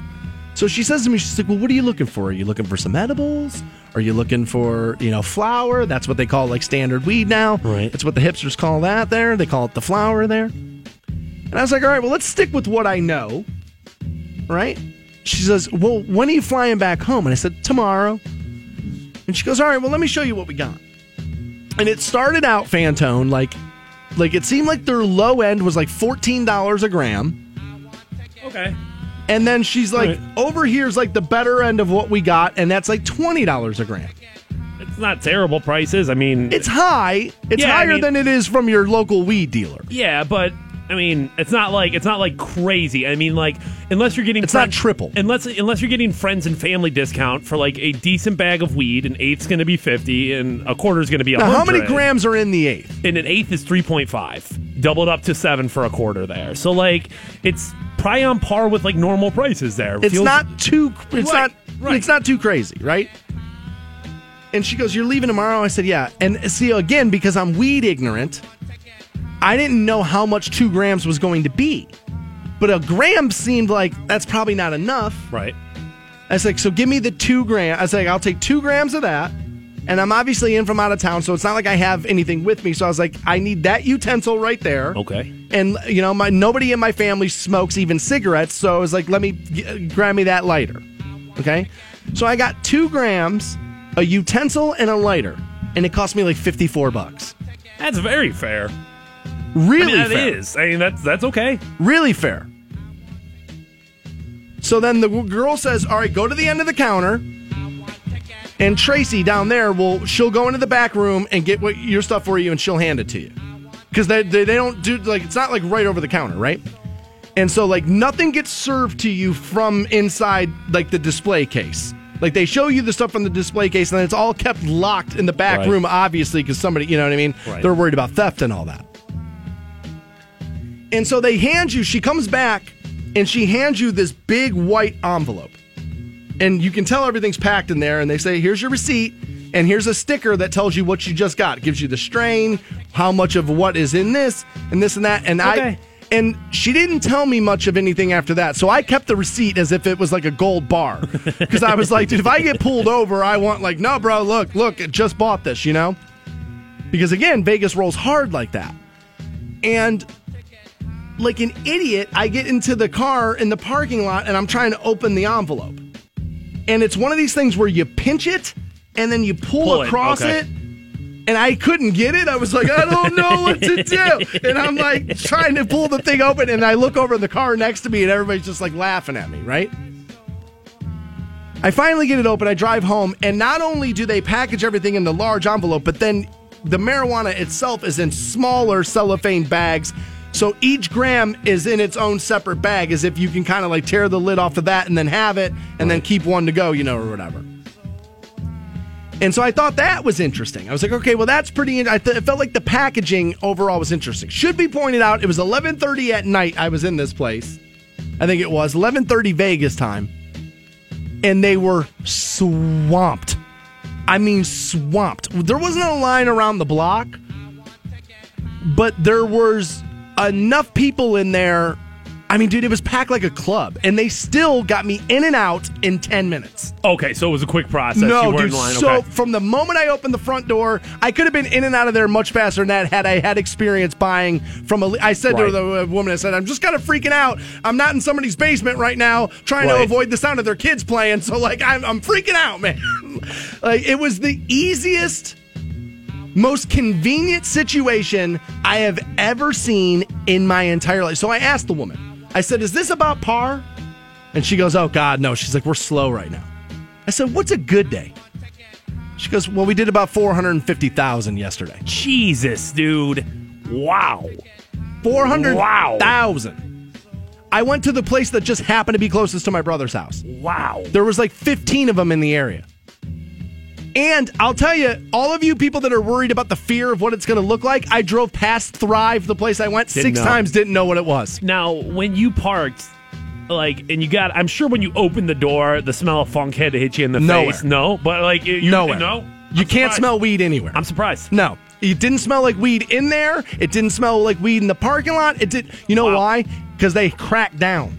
Like, they made sure, they tell you, do not use this on our premises, because that's the thing. If they get caught and people are smoking weed there, guess what happens? Right, they get the license. Yeah, anyway, Vegas is going to be like, no, bro, you're out.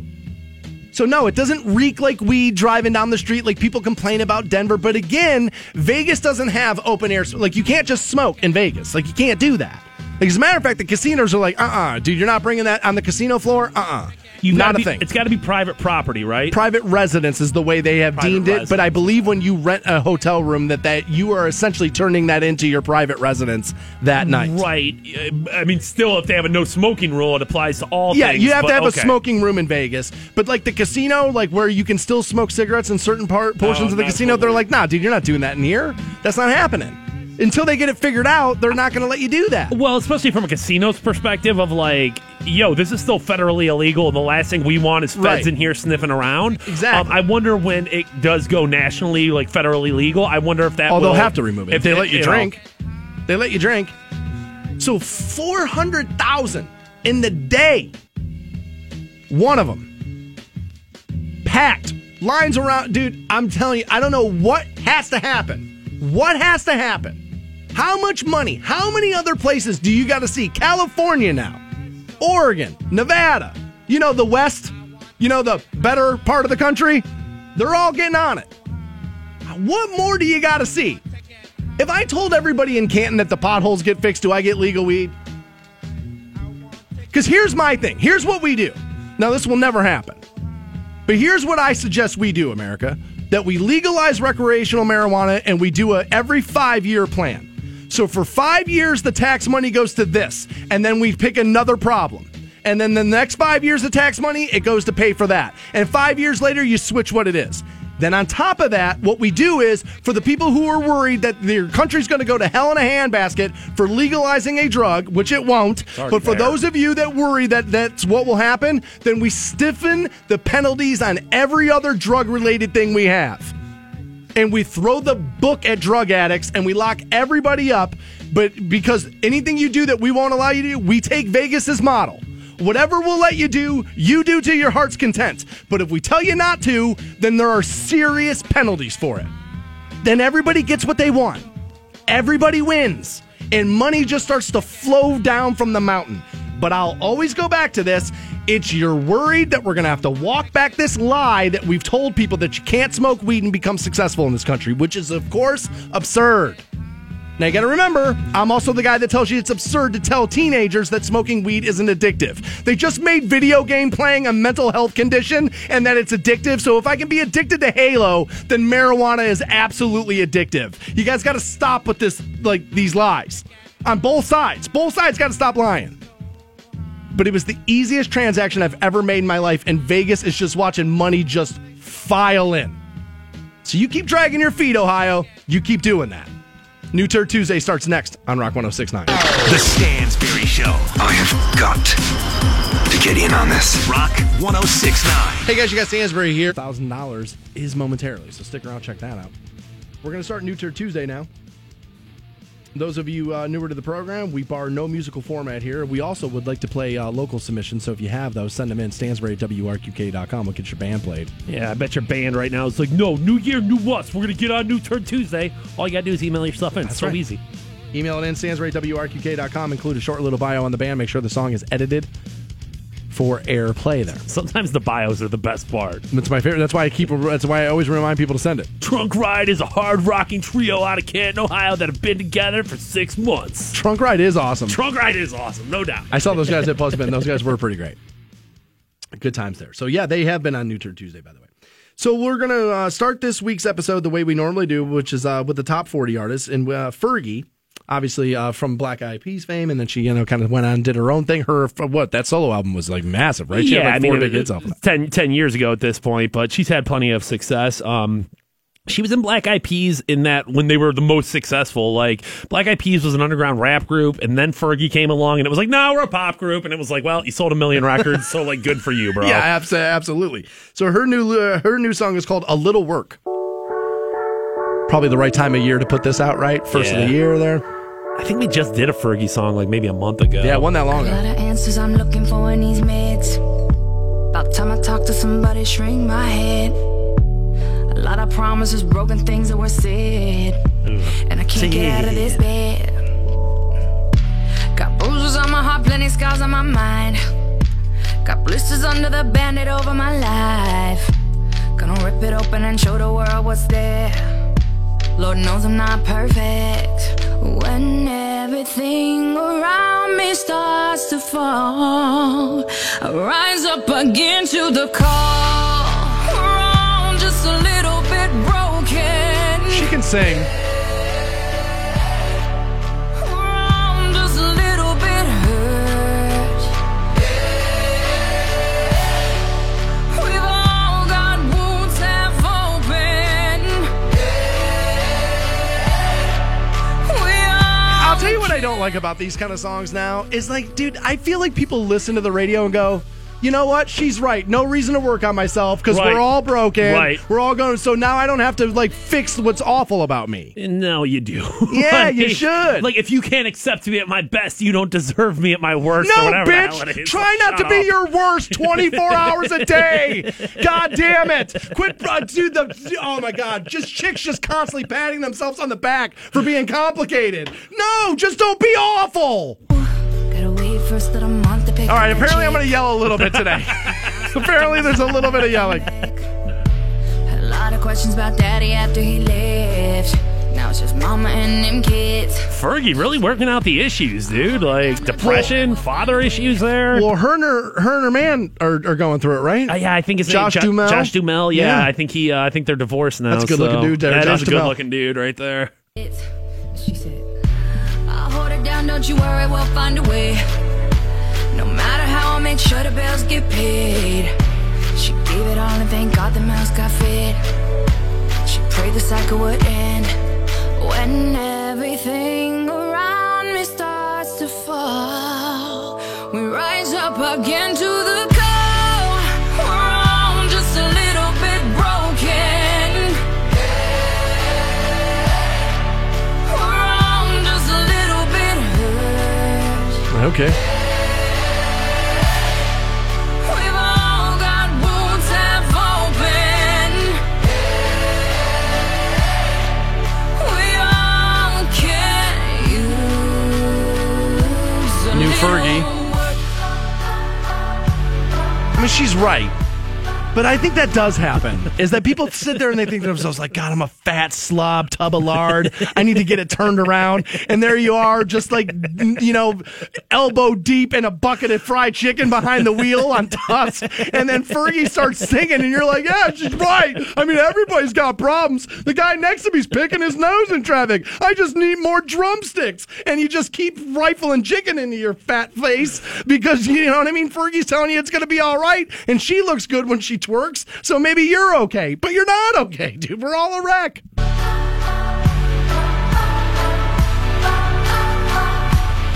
little. Sometimes when you feel like you need it, they send in the medic, whoa. But if it's your soul that is bleeding, that slow drip won't help it, no.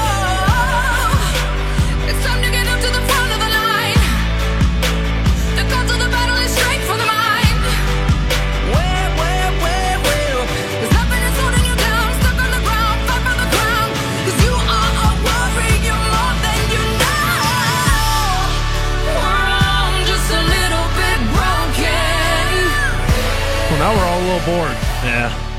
I'm just a little bit hurt. We've all got wounds half open. We all can use a little.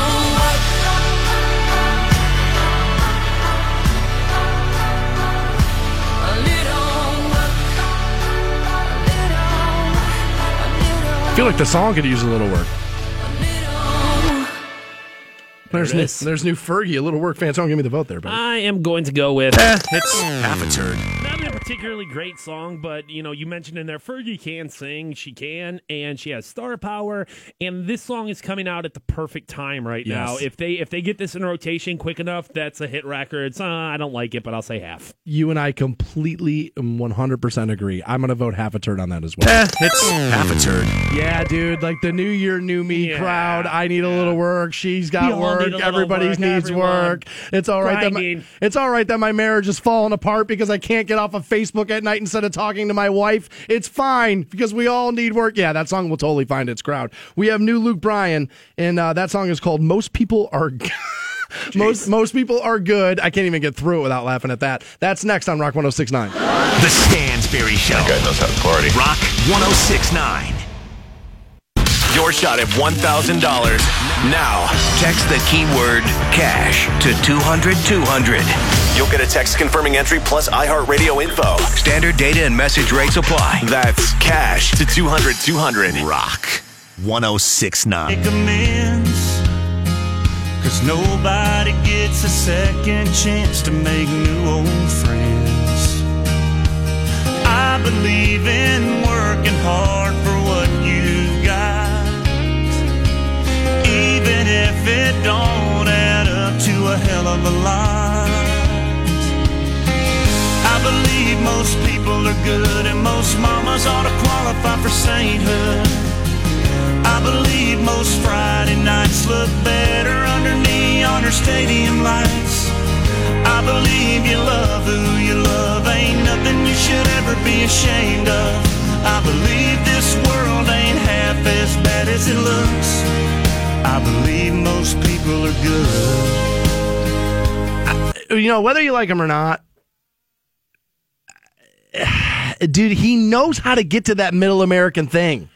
The thing I'm going to say about it is just like, if this would have been a pop artist singing this, it would have been like, oh, virtue signaling, just 3.5 minutes of virtue signaling. When he does there's truth in that. When he does it, it's like, no, that's the good stuff, man. That's what it's supposed to be. You know what the difference there, though, is that country's always been that format. Kenny's always been the good stuff guy. I mean, dude, that good stuff, that song's 20 years old. To me, if this were Justin Timberlake, same song, same everything, it'd be like, you quit libtard, preaching to me. You libtard. What are you talking about? There is truth. You're not wrong on that. But I would say that because country music has always and predominantly been from that place where pop music's always been from sliding into somebody's pants and being a little bit crude, that maybe that's why it's a little bit more noticeable.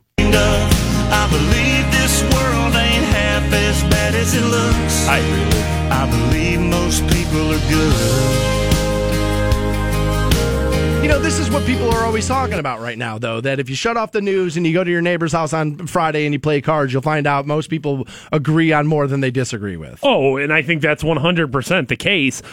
This break that we just had, dude, it was so nice to disconnect and like not feel that sense of like, well, what's going to piss me off and what's going to piss Dan off and how are we going to exploit that? Right. It really is nice sometimes just to be able to check out. Like, I almost forgot who the president was while I was on vacation, which is like the best thing ever. Not because of who he is. Stansbury, you're libtard! Not because of who he is, Okay. just because it's nice to just be able to get away from it.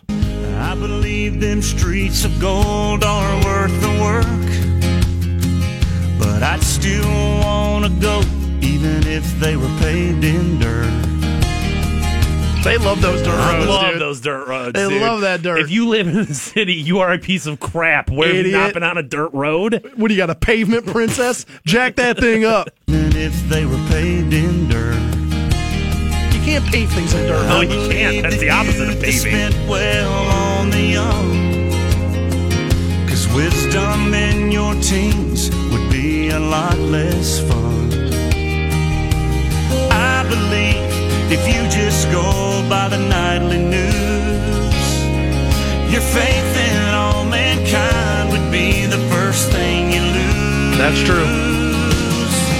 I believe most people are good and most mamas ought to qualify for sainthood. That's a rough transition I there. believe most Friday nights look better under neon or stadium lights. That's another tough one right there. Yeah, but dude, that's America. You know what I mean? Under them, because dude, what did everybody in Stark County just think when they heard that? Damn right. Damn right. That's where them Tigers play. That's where them Bulldogs play. Under them Friday night lights. Dude, I'm telling you right now, that line's going to kill with Middle America. Friday nights look better under neon or stadium lights.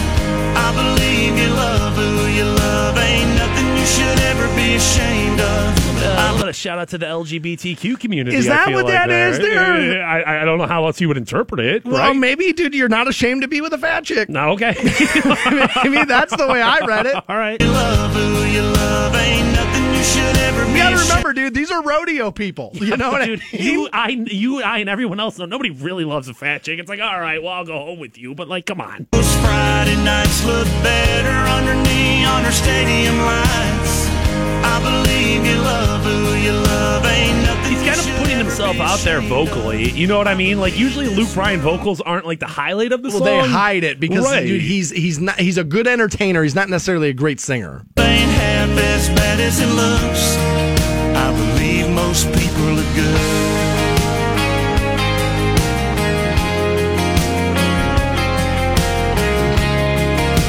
That right there is straight lifted from another song, and I can't place it right now. I believe that days go slow and years go fast. That's true. And every breath's a gift, the first one to the last. I believe most people are good and most mamas ought to qualify for sainthood. I believe most Friday nights look better under neon or stadium lights. I believe you love who you love. Ain't nothing you should ever be ashamed of. I believe this world ain't half as bad as it looks. I believe most people are good. I believe most people are good. I believe most people are good. You know, this has nothing to do with Luke Bryan at all. But you know who I would be, who one of the people I'd be most interested to interview would be, oh my God, what's that guy? Darius Rucker. Okay, a little Hootie action right there. Yeah, because that guy went from being in Hootie and the Blowfish, one of the biggest bands in the 90s, right? And then now he's like a country music artist and he's slaying it. But imagine what that guy has heard on the road, backstage, people don't know he's in the next room. Darius, like imagine some of the stuff as people are like, racism's over. Imagine what Darius Rucker has overheard on tour buses and backstages, especially when he was first coming out in that industry. I'd be very interested to hear if Darius Rucker feels like most people are good. I mean, I think different circumstances, different situations in life are going to change your perspective on that. But I think with most things, like if you really keep perspective on it, most people probably are good. Now's better than ever. Like, I don't know. I'd like to think that Darius Rucker can recognize that, like, yeah, maybe some bad things happen, but I'm not Jackie Robinson. You know what I mean? Like, you gotta acknowledge the progress. I mean, he's a member of the that's been Grand made. Ole Opry, so like there's something there. I mean, we have moved the bar a little bit. Fanto, give me the vote on the Luke Bryan there, buddy. I'm gonna go with It's a turd. Not exactly an upbeat song right there, and that's what I usually look for out of bro country stylings. And to me, the thing that really just kind of like irks me about that song is if I said those exact same things, people would crucify me. You liberal, blah, blah, blah, blah, blah. And it's like, well, you put a country guitar behind it, and all of a sudden it's just the good stuff, you know? So I'm going to call it a turd. I'm going to say it's a really good album track, but it's not a hit record. And for that, I'm going to have to call it half a turd. It's half a turd. But you're right. If you stood up and said that. If I said most people are good and everyone should come together on Friday night and not, you'd crucify me. Well, there's some very good people on that my side. head off, dude. Some very good people on that side. Little jab there. Just a little quick one there. We have one more song for you. It's New Theory of a Dead Man. That's next on Rock 106.9. Your next opportunity at $1,000 happens at 10:10 this morning. Teresa will give you your next keyword. You'll text it in, and you'll have $1,000 to start your new year. God, that sounds good. Sounds so good, dude. Sounds so good. Amazing. Yeah, I would probably turn that into a set of Titleist AP1s, but you do whatever you want. 1,000 Sugardale hot dogs at Friday night's Canton Charge game. That's what you should do. Bro, I'm serious, dude. Dude, get them to sell me a case. I don't have time to be going to games. I want more hot dogs, less games. I like how 2 years ago it was like, yo, Fantone, hook me up with a Canton Charge girl. Now it's just like, yo, Fantone, hook me up with a case of hot dogs. Dude, if I want anything stuffed in a casing, I want it to be the meat. Fine, yeah, cheerleaders look good in leggings. Nope, I want cased meat. Dude, I'm serious. You give me a case of them dogs. Dude, I'll see what kind of hookup I have. I know, you don't see. This is like a Yoda moment. There is no try. You just do. I need a case of them dogs. I don't actually need it at all. As a matter of fact, dude, your boy is large right now. Dude, I ate so much in Vegas, I don't even know where to begin. Oh, my God. I would begin at Mr. Hero. Dude, go get yourself a Roman burger. They don't have that out there. I started reading this book, and that's where everything goes wrong, is reading. Okay. Yeah, because you start learning stuff, and you're like, yourself. Yeah, okay. Dude, reading's not good. And, dude, I started reading this book called Wheat Belly, which is all about, like, how grain is, like, the number one thing that is, like, ruining American bodies, and like what's number one thing wrong in this country with the way we eat is like, dude, grain is all bad. It's that processed, white flour, I'm sure. Yeah, I mean, dude, there's nothing good in it. They're saying even like whole wheat flour, no good for you. No good, no boy. They're like, dude, you got to stay away from all that. Dude, so I've been reading that, and I've been reading up on the paleo diet. See, now here's the problem, dude, is we're throwing ourselves at these concepts of like, well, no, I'm just going to eat meat, and I'm going to eat like a caveman, or I'm just, you know what, I'm cutting out all bread, and I'm just going to eat cheese. Where moderation in all things is the right way to go, for sure. Yeah, no, I know that. But yeah, like I'm reading about this paleo diet. And it's like, literally it comes down to this. If a caveman didn't hunt it down, you don't eat it. Like, essentially, like, you don't, like, if you had to hunt and kill it, that's okay for you to eat. So Brontosaurus is the only thing I can eat? You know what I mean? Yeah, I don't know. I mean, I got a Fred Flintstone this one? Dude, Fred and Barney were always up into some hijinks. You know what I mean? I don't know if I got time for all that, but, like, I just, I feel like me staying, and I hate, I'm gluten intolerant. No, you're not. You're totally fine. What it is that the human body's not supposed to have this much wheat in it, and everything we have. Like, they talk about that in that book, that nobody's essentially gluten intolerant. It's just that we're so much of that stuff in everything we do now that it's, so I started reading that book, and then I just wanted bread. And I was like, you know what I mean? Like, this is working in opposite of me. Like, I want bread. And I can't, I don't know. But, dude, read that book, because it's eye-opening, man. All right. And tell me how it turns out. Dude, this book sucks. I'm going to go eat. Yeah, because I had to put it down. We're nearing the end of New Turd Tuesday. We've already played you the new Fergie, a little work. We both voted half a turd on that one. Then we played you Luke Bryan. Most people are good. Fantone voted turd. I voted half there. And then now we have New Theory of a Dead Man. The song's called Medicate, but they're doing like the rock thing where it's like RX. Yeah. RX. Drugs. Here it is. Kick the dust up one time now, Stansbury. Yeah, this could have been the Luke Bryan song. Put a big old dipper in. Get the flank stuck. I like this band, though. When they're good, they're good. Bad Girlfriend's the biggest one. That's the big hit. I remember Bitch Came Back was okay, right? Bitch Came Back. My, what's the white trash anthem they had? Low Life. Low Life. Low Life was the song. Yeah. That when I first started this show, I was like, we should play that song every Friday when we're done. And my boss was like, no, don't do that. No. Don't do that. You play Boston, and you play Boston until they can't take it anymore. You play the bitchless edit of Crazy Bitch is what you do. Okay? Yeah. Wake up to a cloudy day, dark rolls in and it starts to rain. Staring out to the cage like walls, time goes by and the shadows crawl. Crushing candy, crushing pills, got no job, mom pays my bills. Texting exes, get my fills, sweating bullets, Netflix chills. World's out there singing the blues, 20 more dead in the evening news. Think to myself, really what's the use? I'm just like you, I was born to lose. Why, oh why can't you just fix me? When all I want's to feel numb, but the medication's all gone. Why, oh why does God hate me? When all I want's to get high and forget this so-called life. I am so freaking bored, nothing to do today. I guess I'll sit around and medicate. I am so freaking bored, nothing to do today. It's true. That's what people do. Dude, I mean, you think about... That's what people do. The many trailer parks of Stark County right now, they're just like, yeah, I got nothing to do, sit around, listen to the Stansbury show, and just smoke dope all day or crush pills up all day. And I mean, dude, that's very commonplace. I would like to personally take this time to thank all of you for not chasing your dreams and sitting around by the radio. I appreciate it. Thanks. You guys are like a 1950s family just sitting around the radio listening. Little Orphan Annie. That Ovaltine's on its way, man. Like a kid on Benadryl. Chase it down with a hopeful smile. Hate myself, I can go for miles. They say family's all you need. Someone to trust can help you breathe. Nail that drug, but you start to choke. You fall on the outs of an inside joke. It didn't even sound like him. No, it doesn't. Did they switch singers? Quite possibly. That sort of sounds like him, but... Cause I've seen enough of it, heard enough of it, felt enough of it, had enough of it. This is a little bit more rappy than the normal. Oh, God, yeah. Yeah, than the normal Theory of a Dead Man song. I don't know. Maybe there is a new dude in the mix. I don't know.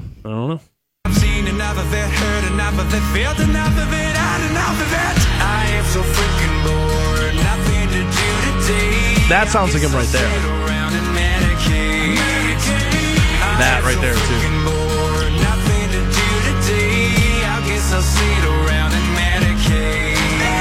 Yeah, you already walked up and got your Polar Pop, so, like, there is nothing else to do on your day, dude. Nope. You got nothing else. You pull those Maverick menthols right off the counter, take that 37 cents, put it in your pocket. You're halfway to that Polar Pop tomorrow, kid. Walk home with that Skull t-shirt. It's 2 degrees outside. You don't need a jacket. Nah. You got shorts on, a basketball jersey, a snow hat. Superman is a hero, but only when his mind is clear. It Disturbs greatest hits on the iPod. Walking down the street. When he saves that bus. Welcome to Tusk, bro. Snapchat live when they pop them pills. All those flavors of the rainbow. Too bad that don't work though. Your friends are high right now. Your parents are high right now. That hot chick's high right now. That cop is high right now. So everybody's high, dude? Like, literally all these people are high. What am I doing? Well, dude, he's not wrong. I mean, like, why right? I mean, we can't be like, hey, there's an epidemic of drugs going on in this country, and then tell the guy who's singing about it going, nah, that's not true. That's not happening. I mean, dude, the guy's kind of right. That don't work, though. Your friends are high right now. Your parents are high right now. That hot chick's high right now. That cop is high right now.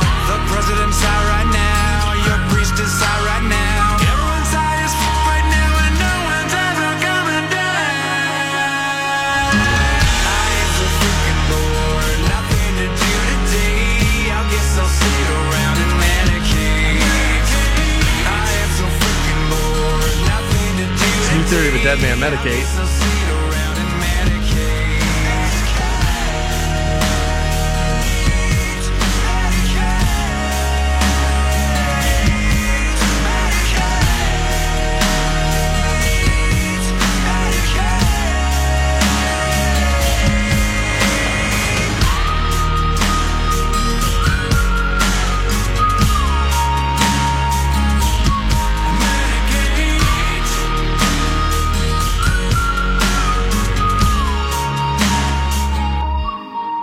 It's at the end of it there. That's the end of it. New Theory of a Dead Man, Medicate. Fanto, give me the vote there, buddy. It's a turn. I understand the need for that song right now. I mean, certainly a drug anthem sounds right to me, but dude, that was nothing.